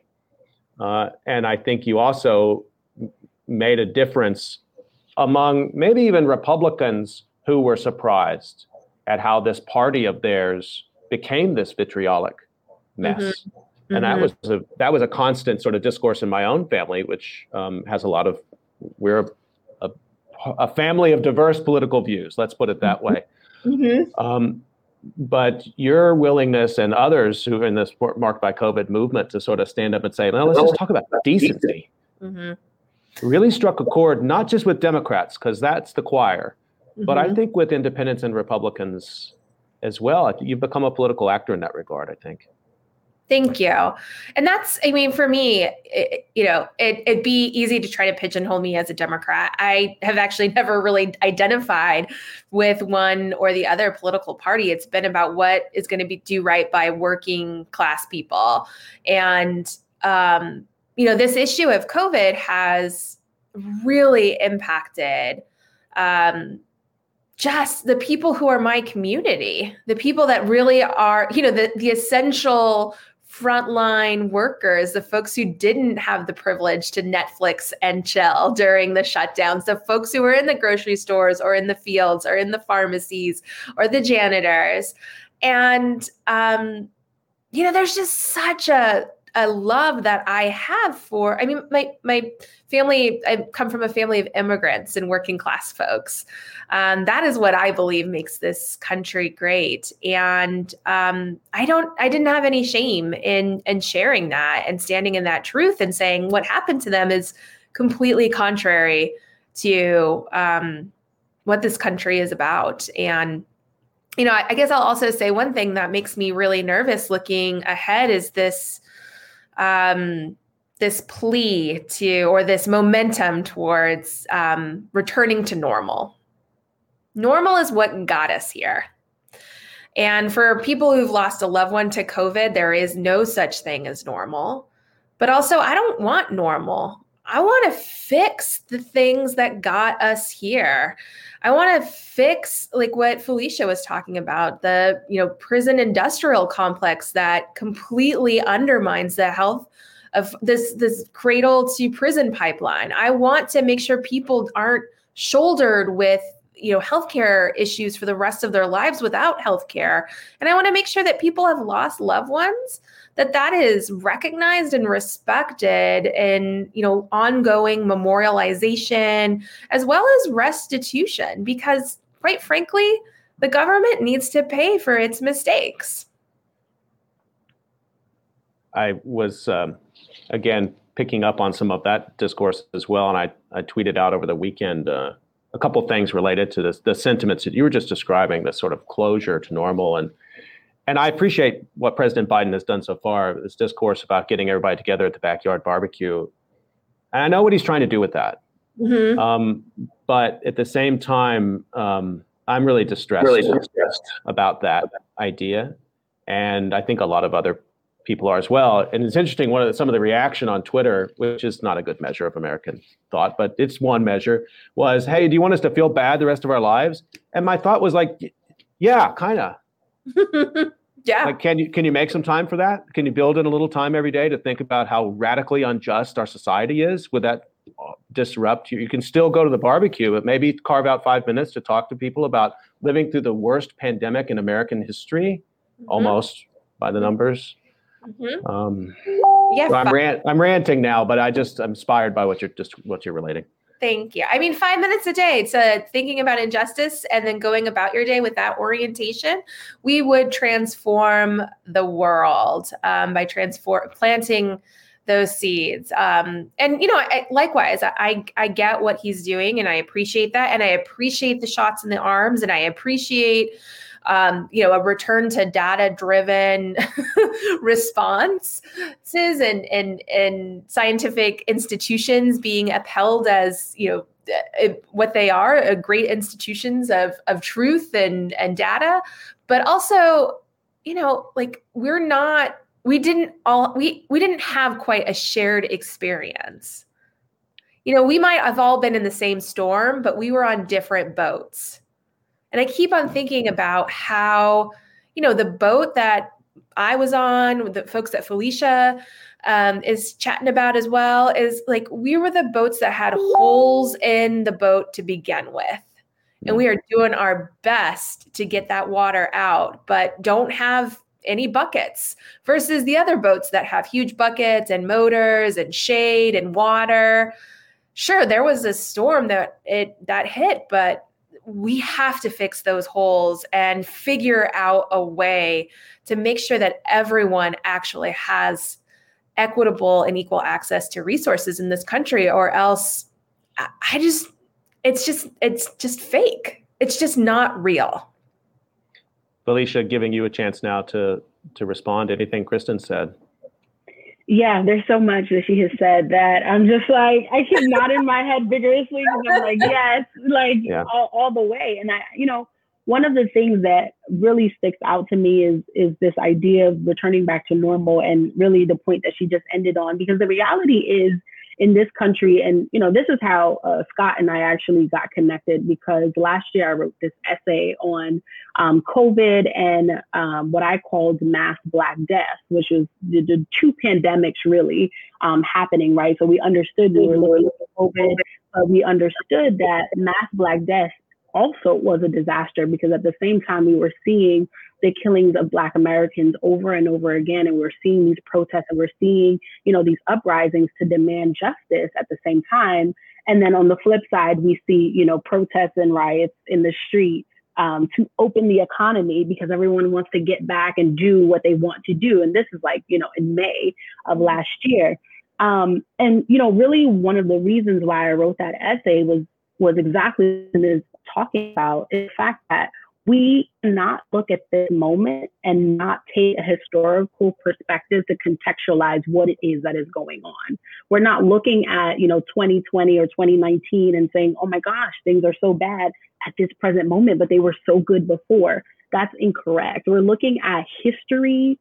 We're looking at centuries long. We're looking at legacies, decades of injustice, of white supremacy, of oppression. We're looking at historical marginalization and being pushed to the side. We're looking at communities and folks being divested from, and we're looking at really something that has been long in the making. And if we really want to go back really to the foundations of the United States, but we're talking about folks who are Black, who are brown, who are immigrants, who might be undocumented. We're talking about a lot of folks who have not had access to all kinds of power, right? Whether it's socio-political or whatever, have not had opportunities to really mobilize and kind of get the American dream. And so why that is important is because, one, there is no normal to get back to, in the sense of when we think about normal, we're talking about getting back to systems that continuously marginalize people, right? So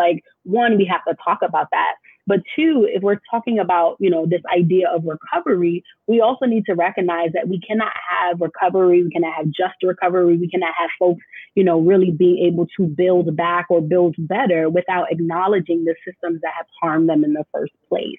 And I think that that's really critical, because no plan, whether we vaccinate everyone or not, no plan will get us to a just society until we actually look back and say, hey, we've been doing this for centuries long and have been really marginalizing so many populations. How do we bring them in? And like Kristen said, not just bring them into, the margins or, put them at the table and just tell them to be quiet. Like, how do we actually center them and say, you know what? Like, we're talking about all of these things, in terms of who should get aid and who should do what.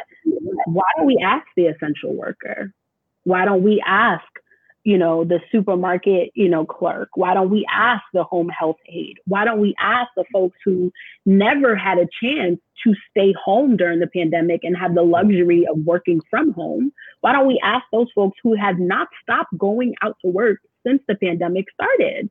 You know what I mean? Or asking the family members, the loved ones of those individuals who may have passed on about what that experience is like. And so I think that, for me, all of the things that Kristen was just saying is really resonating for me. And I think, it just continuously just comes up for me that, like, we're not talking about, we have to just contextualize it, really. That's what it is. Contextualize what it is that we're seeing and what it is that's going on for us to really understand what are the things that we need to put in place so that not just that we don't see another pandemic, but we don't see another disproportionate experience, right? Like, folks are not having radically different experiences. Because some people have holes in their boats and some people have no boats at all. They're like, pulling down leaves to float on, right? So we really have to understand kind of where folks are and understand, why that matters for their experience. Just reminding folks that you're listening to COVID Calls, and this is the 1 year COVID Calls anniversary. And I could not imagine two more powerful voices to bring together in one conversation than Kristen Urquiza and Felicia Henry. And just, something you both said is that I just want to underline is that, and you're both excellent at this, is the need to try to share whatever platform you may get at any individual moment, because to assume that voices of victims are going to be privileged in any disaster would be historical malpractice. And to assume that it would happen in this moment, even with the front page of the New York Times, 100,000, however many hundreds of thousands, and still the voices of victims who've died and those who've survived and those who are essential workers and also racial injustice and economic precarity, those voices have still been pretty marginal. We see their names, but we don't hear their voices. We see photographs. I'm struck by the visual culture of this past year. Lots of photographs of suffering, but relatively little voice of sufferers. That's something I just want to, and I put up a minute ago the link to Felicia's work that you can catch on medium.com. She's been writing a lot in this time. And also I had the privilege of co-authoring an article with Felicia. And it seems like 10 years ago now, doesn't it, Felicia? We wrote this piece about big ideas for a just recovery in Philadelphia. And that was kind of a summertime vibe almost. Like, we were talking about recovery at that point. It felt very urgent to get those ideas out because you were already worried about this sort of normalization. And that also the interests of real estate and finance and big business might drive a truck right through that moment to say, hey, this is a good time. Those small businesses weren't that important, were they? And that discourse is ongoing as well. We're going to wrap up here in a second, and I'm going to turn to two more guests, but I want to, Kristen, just give you a chance to talk about, I love the fact that it didn't matter if Democrats won or Republicans won, although I imagine your advocacy would be a little different now if Donald Trump had been reelected, but you're holding the Biden administration's feet to the fire too, and I really appreciate that. Can you talk a little bit about this coming year and the work you're going to be doing with Marked by COVID? Yeah, I'd love to. I came to this out of the climate justice movement. So, that's what my background is in. And I learned in 2008 that you can't necessarily trust a good person to follow through on their commitments. And, President Obama didn't do what he needed to do on climate. And that, sort of lesson has put us back decades on where we need to be on that issue. So I'm not making that same mistake twice. President Biden has done great work to date what we're seeing now is what we needed a year ago. That's obviously not his fault, but he did inherit the office of the president, and he now represents the federal government. So we are absolutely holding his and other people's feet to the fire. What that means for us is that we are advancing our policy platform, which we have developed with our community of folks, which is about restitution, recognition, resilience, recovery, just recovery, as well as response. We're advocating for a national holiday, for a commission to fully investigate the government's preparedness and response to the pandemic, so we know the unvarnished truth and that the history books reflect that. We're also calling for the Biden administration to put people in their response team who have been incredibly impacted by COVID, who have been living this experience day in and day out to get at that infinite wisdom that exists within these communities. And finally, we are also working with our activists to continue to help them not only raise their voices, but speak to their politicians, whether it's on elected officials, their public servants, mayors, or elected officials at the local level, state level, to bring their stories directly to the people whose decisions have impacted them. And that's on both sides of the aisle. Even if I know somebody is never going to believe with what we say, what we have to say, I will stand with a community member to ensure that their senator or other person hears what their inactions or what their downplaying of the virus resulted in. And I think that is an important part of the healing process for people who have been forced to sacrifice their loved ones. When we look at the trajectory of September 11, maybe more relevant for our discussion here, Hurricane Katrina, that advocacy was crucial in that first year. And I'm sure you know this, Kristen, but you're at the beginning of a process here. I know. You feel that, right? I do. I'm ready. I'm ready not to give up. But I know it's going to be, we are pushing a boulder uphill. But I have a strong belief in grassroots organizing. We called this Marked by COVID for a reason. It's a place for folks to come who have been impacted by this virus and want to figure out what to do. We work with folks in, so many different spaces, whether it's public health, justice reform, environment, and many hands make light work. So hopefully that continues. Let me just give the last word as we wrap this segment up to Felicia. Again, thinking ahead, you're a student somehow in the midst of everything else. So what's this next year look like for you?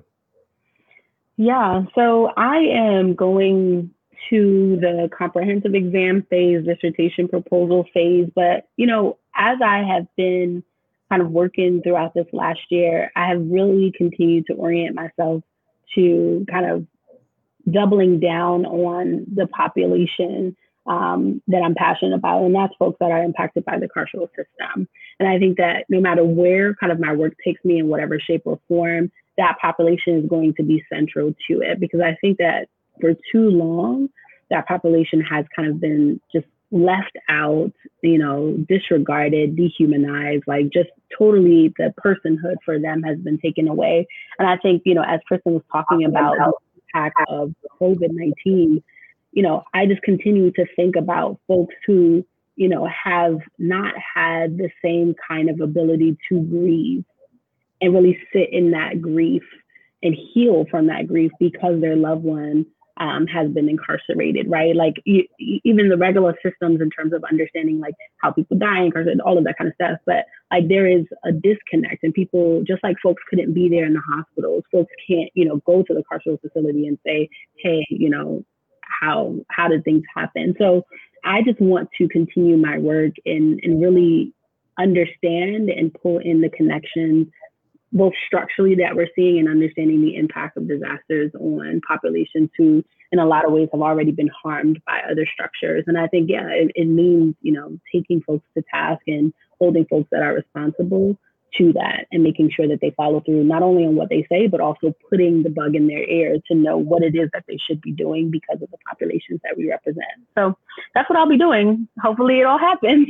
We'll see, but that's what I'll be working on. But yes, I'm so grateful to be surrounded, to be on this call and be surrounded by, such thought leaders, such passionate folks that are really pushing for justice in so many different realms. And that's what keeps me going. So. Well, I'm grateful to both of you for your time and for your work. And it won't surprise you to know that I'm going to invite you back in this second year of the pandemic to hear more from you.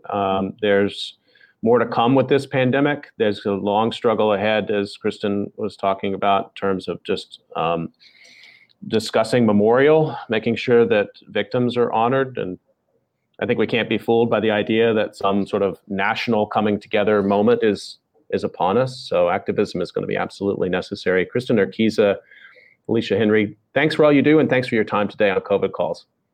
Likewise. So good to see you, Scott. And nice to see you, Felicia. Yes, and likewise. Take care, everyone. Okay, stay healthy, both of you.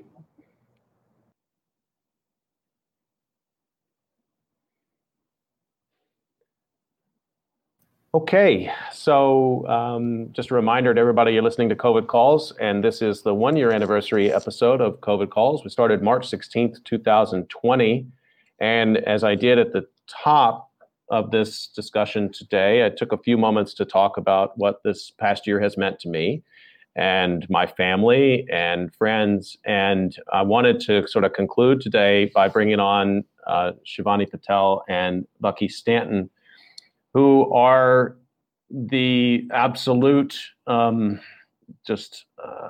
crucial players in COVID Calls. They work on this every single day with me. And a lot of times I pass them half-formed ideas or quarter-formed ideas, and they turn those into invitations to guests who come on and say amazing things and teach us things. They're also the technical support, because anybody who's spent 5 minutes with me knows that I am not technologically sophisticated. So they really make it happen. And I wanted to take a few minutes here just to talk with them about this past year and about what's coming up next year, and also just to offer them both just a real sincere thanks for their dedication this year. Bucky Stanton and Shivani Patel, hello. I should introduce you, actually. Give me 1 second here, and then I'll give you a chance to talk a little bit about your experience with COVID Calls. Shivani Patel is a second-year student at Drexel University studying finance and economics. She's a production assistant at COVID Calls, which doesn't really capture everything she does. She connects with guests, and also she's a representative on Drexel's student government, which has been really crucial this year, working to voice the concerns of the student body to the administration. And Bucky Stanton is a PhD candidate in the Department of Science and Technology Studies at Rensselaer Polytechnic Institute.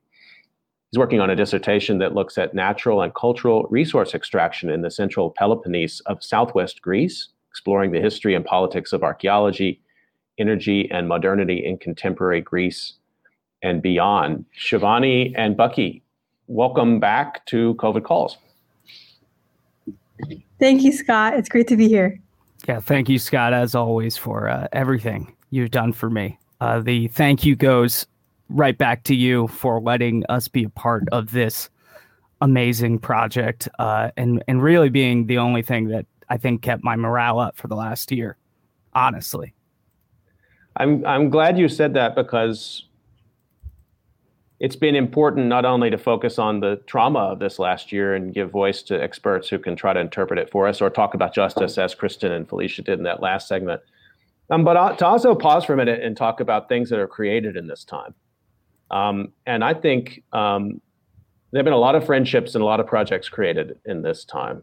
And I really value that with both of you. Bucky, you and I go way back. We've worked together as student and teacher and colleagues and co-authors and friends. Shivani, I didn't know you before COVID-19, and you were a summer research fellow, thanks to the Pannoni Honors College of Drexel University. I have to give that shout out. And within about 10 minutes of you joining the team, you're an indispensable part of it. What was your year like, Shivani? This past year, it really opened my perspective on just the pandemic in general because, most of my class time is spent learning about I'm a finance and econ major, so I don't really cover topics like these.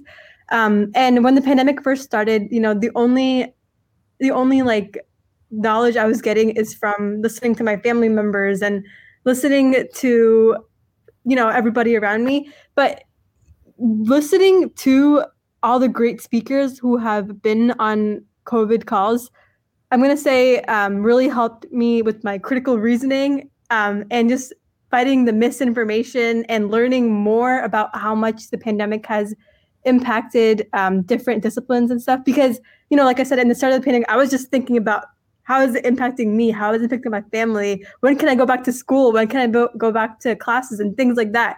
But then getting to listen to these conversations have really opened my mind. So I'll say that. Well, one of the things that you've done also, Shivani, is co-host. And at the end of that summer, you actually put together a week of discussions about education, which was one of the best weeks we had on COVID calls with this wide variety of voices. And you even brought on some of your former teachers. That was really an important set of discussions, I think, because that was right when people were going back to school and student voices were kind of missing in that a little bit. And you really surfaced those. I thought it was really great. Yeah, it was great being able to hear other students' perspectives as well. I think we should do another one since we're already, midway through the year and we can hear about all those topics that we were talking about in the beginning and see how they've affected everybody. It's an excellent idea. Go ahead, Scott. No, I was just going to say that those episodes really were important for me because not being able to go on campus, I feel so disconnected from the undergraduate experience as a graduate student. And I felt in the student discords that I, surf and the pages that I try and work with to try and stay connected with the undergrads at Rensselaer Polytechnic Institute. I just felt that there was no one there was no place, there was no channel, there was no content out there trying to give these people a place to grieve for a big loss. Like I feel like it's completely under discussed that our culture puts a lot in college. It puts a lot in the experience of going to college and the experience of having a high school experience that's a certain way. And that's already so tough already. But then weave that together with this year and what it's done to our communities and our friendships. And in those just such crucial times of your life, I was honestly taken aback with the optimism and energy that all your guests had. I mean, I edited the episode, so I felt like I got to know them a little bit, but it really was a special set of calls, even for me who edits them every day. So just to let people know a little bit behind the curtain here, the way things work, I'll give you an example of the way it might work. I would be scanning the news and a theme might come up like weddings during COVID. And so I'll take a link and I will email it to, I started out, I would email those to Bucky. And then as the year went on, I sort of more and more email those to Shivani because Bucky is doing, well, I'll come to what Bucky does in a minute, but I'd send those to Shivani. And the next thing I know, there's sort of a flurry of emails I see sort of passing by as she's chasing down authors, academics, and then doing background research to help flesh out what those topics should look like. That would be a half-formed idea. There have been less formed ideas where I might just send Shivani an email and say something like, we really should talk about vaccination, or we should really talk about airplanes. And she would prepare a document, a backgrounder, and pull together reporting that's out there, research that's out there, and then that turns into invitations and then the logistics. So that as the year went on, my work in COVID calls became much more about familiarizing myself and writing a script and then actually doing the call, where she was really behind the scenes and making it happen in terms of pulling the guests together. And then once the call is over, I tweet out some reminders to it. But then I get a text message at some point from Bucky who says, what about today's episode? What are you doing? He's always very polite about it, but insistent and consistent.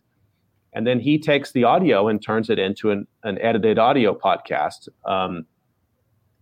in part because we're trying to reach as many different media as we can, but also because we trust the audio record a little bit more than we trust, I think, the video record. And we ultimately trust the transcript record most. And you both have worked on transcript of COVID calls. So that's kind of, for people who don't know, that's kind of what happens behind the scenes. And then, my family is listening and Gabriel is helping. My youngest son is also sort of playing and coming into the room when it's over. My in-laws, John and Susan, are listening. I've got family members listening. So I always am sort of aware that there's this big team out there of people who are supporting. But I want to sort of come to a question because, Bucky, this is to you. You have edited every episode of this. This is number 240. It's a lot of hours with this. And I guess I wonder sort of kind of some of your headline takeaways, but also just what it's been like for you. Because not all of these discussions are so easy, frankly.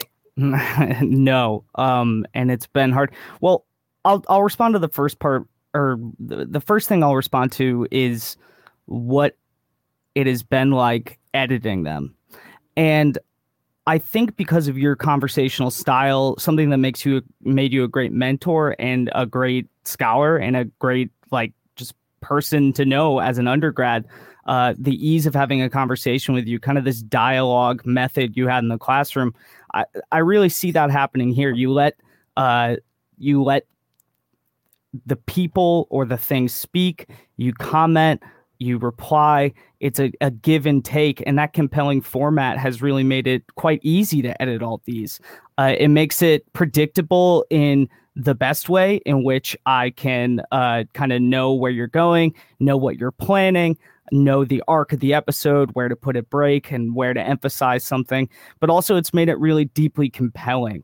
And in terms of the labor, but I do want to add to that, I don't see it as labor. I do get, paid for this as if it's labor, and that's very generous, but I kind of reject it as labor. I want to refuse it as labor because it means so much to me, in terms of I'm a scholar, and our entire field has spent the last 2 decades trying to, bicker about whether we should, flip a policy switch, or we should lead rebellions, or what should we should do. And I'm just trying to write my dissertation and all this. And the thing that made me feel like I still was attached to something, like I still was doing something bigger, which, if you know me personally, is not a kind of phrasing I would use a lot. That's kind of very vulnerable for me. I try and reject fuzzy feelings and ideological platitudes, but this really was not labor for me, because it was work, but it was work for something I really believed in. And to move to the second part, what are the headlines?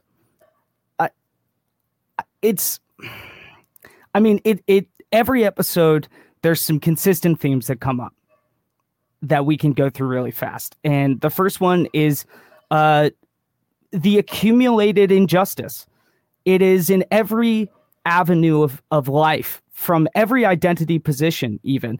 Obviously there's different types of privilege and different, accumulations that matter, but every guest has been hurt. Everyone has psychically suffered through this pandemic. Everybody has materially suffered, even if it's just the denial of the things they were used to. And the people who were suffering before are suffering even more so. And it is this consistent story where we have been utterly failed by not only our institutions, as in the university, the government, all that, but by our culture and how we want to reduce and simplify every situation so that it can be either profitable or fit easily into some scheme.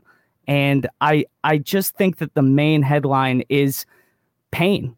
And I think that this, as a place to explore that honestly. And that's why when you ask for hopefulness, that's why you don't ask for optimism from your guests. They give it to you because you let them expose that pain that I just feel is not being said anywhere else. Thanks for all that. And just to take all that in, and you're the person who has spent the most time with this as an archive so far. You have a couple of months on Shivani. She's right there with you. One thing I thought was interesting, both of you too. In that it's a lot of work, frankly, to get these through. And you got to where you could actually speed up the audio.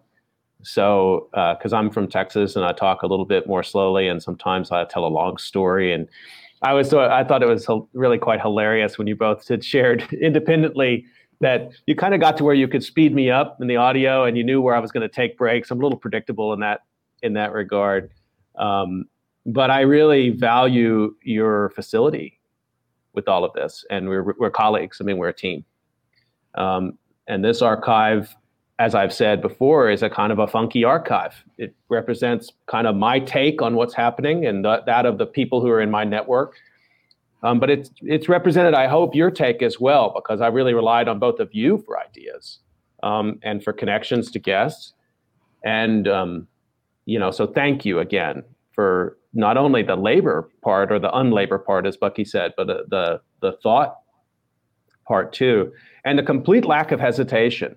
I have asked you both, let's not be limiting ourselves at all about who we might invite. And so you've invited Dr. Fauci and you've invited the president of New Zealand, and not everybody has said yes, but Shivani invited every member of the United States Congress. And we talked to a senator, and we've talked to multiple members of the House, and we have more to come. Many people have said yes through this, and we've got more time coming up. And I think we're going to hopefully diversify the range of topics, become more global, and watch out, because I think we'll have some guest hosts as well. So you're going to have to learn the speech patterns of some different hosts, I think, coming up throughout this year. Shivani, I wanted to bring you back in and just ask you, because you are, pandemic notwithstanding, you're moving through your undergraduate years. Has this pandemic changed the way you view your future? One of the things I've really thought about is, this past year, one of the biggest thing on everybody's mind is the pandemic. And then I'm like, after these there's not going to be a new normal or whatever, but after everybody's vaccinated and COVID's not really going to be the impacts of COVID's aren't really going to be going away. But then it's like, you're not full-time energy on worrying about the pandemic, then full-time energy worrying about, the climate crisis and stuff. So really, I've just been reflecting on, how different issues are going to be impacting my world in the future. And one of the things I restarted was, I'm trying to think more about how I want to implement sustainability into my future, career, I don't know, whatever you want to call it. But this past month, I've been making different videos about the hidden heroes in the world of sustainability.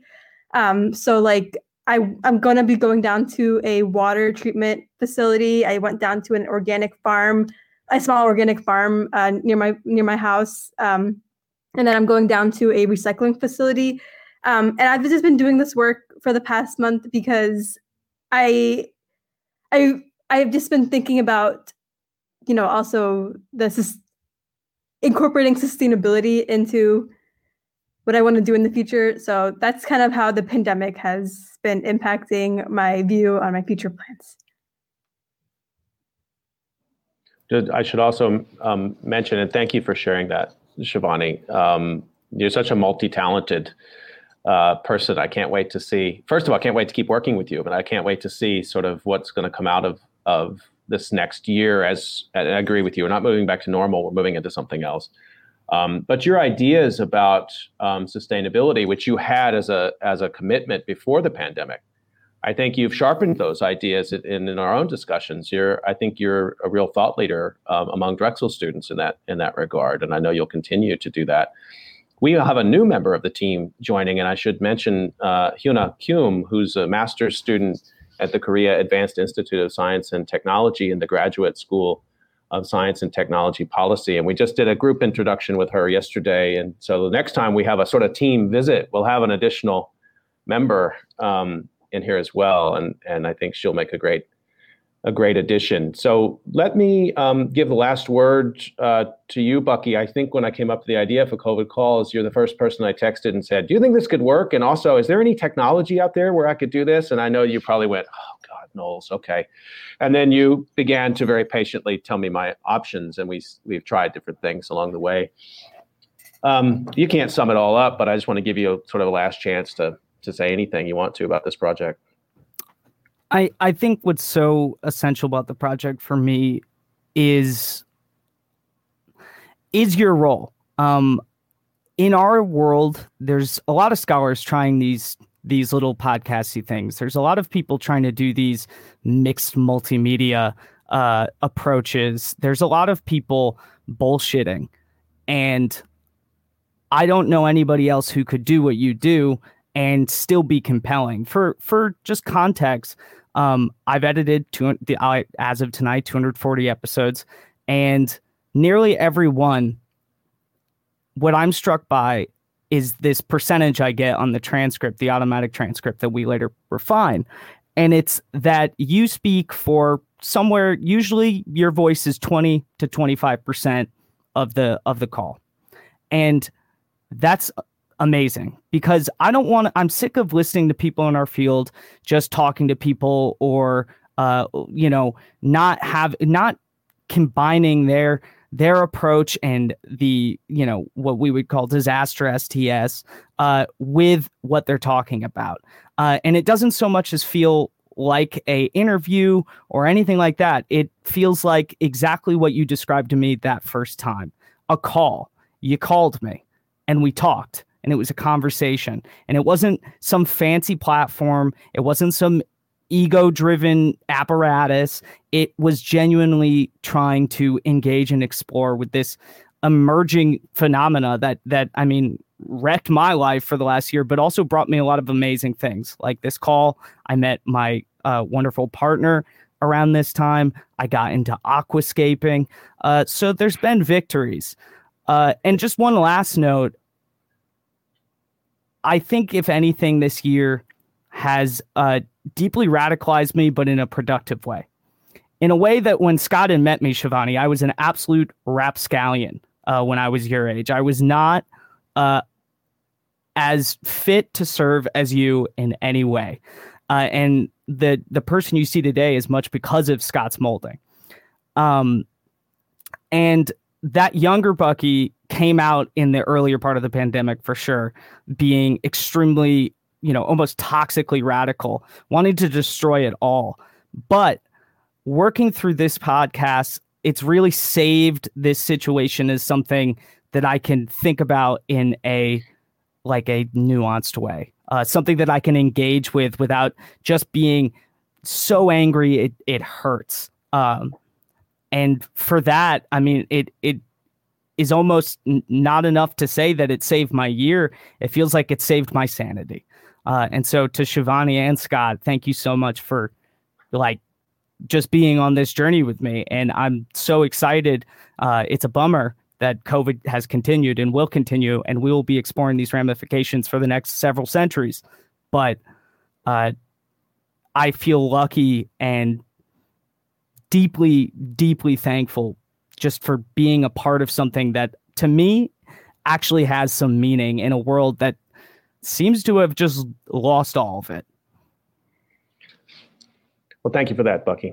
And thanks to both of you. And I'm glad to hear about the 25% host to guest talking ratio. And I need to get that down a little bit, I think, because this, and I said this at the top, and I'll close with this, that, I'm hoping this has been a day-to-day set of conversations, because I want to sort of leverage all the knowledge that's out there to try to cope with the pandemic. But it's also a historical archive, and as I said, it's a quite particular one. But it needs less Knowles and more guests, and that'll be a goal as we go into this next year, and also I think new hosts as well. So I just want to remind everyone that if you have ideas for future guests and future topics, or if you'd like to suggest yourself as a guest or as a guest host, know that your suggestions are welcome, and that when you make those suggestions, guess who I talked to about that? Bucky Stanton and Shivani Patel. So it's not just me that's building those; it's the team. Shivani and Bucky, here we go into the second year, and stay with me on this and with our guests. And thanks for all you do. Thank you, Scott. Yeah, thank you, Scott. I live and die for the calls, and I always will. Just a reminder, you can catch COVID Calls every weekday at new time, 5:30 p.m. Eastern Time, and moving towards Fridays on Korea time, and that will become more consistent as we go forward into next month. And just want everyone to stay healthy, know that you can access all of the 240 episodes up to this one of COVID Calls on any podcast platform, also on YouTube, where you can catch all of the archive videos, and on Periscope, where you can catch most of the archive videos. Stay healthy, everybody. We will see you tomorrow, 5:30 p.m.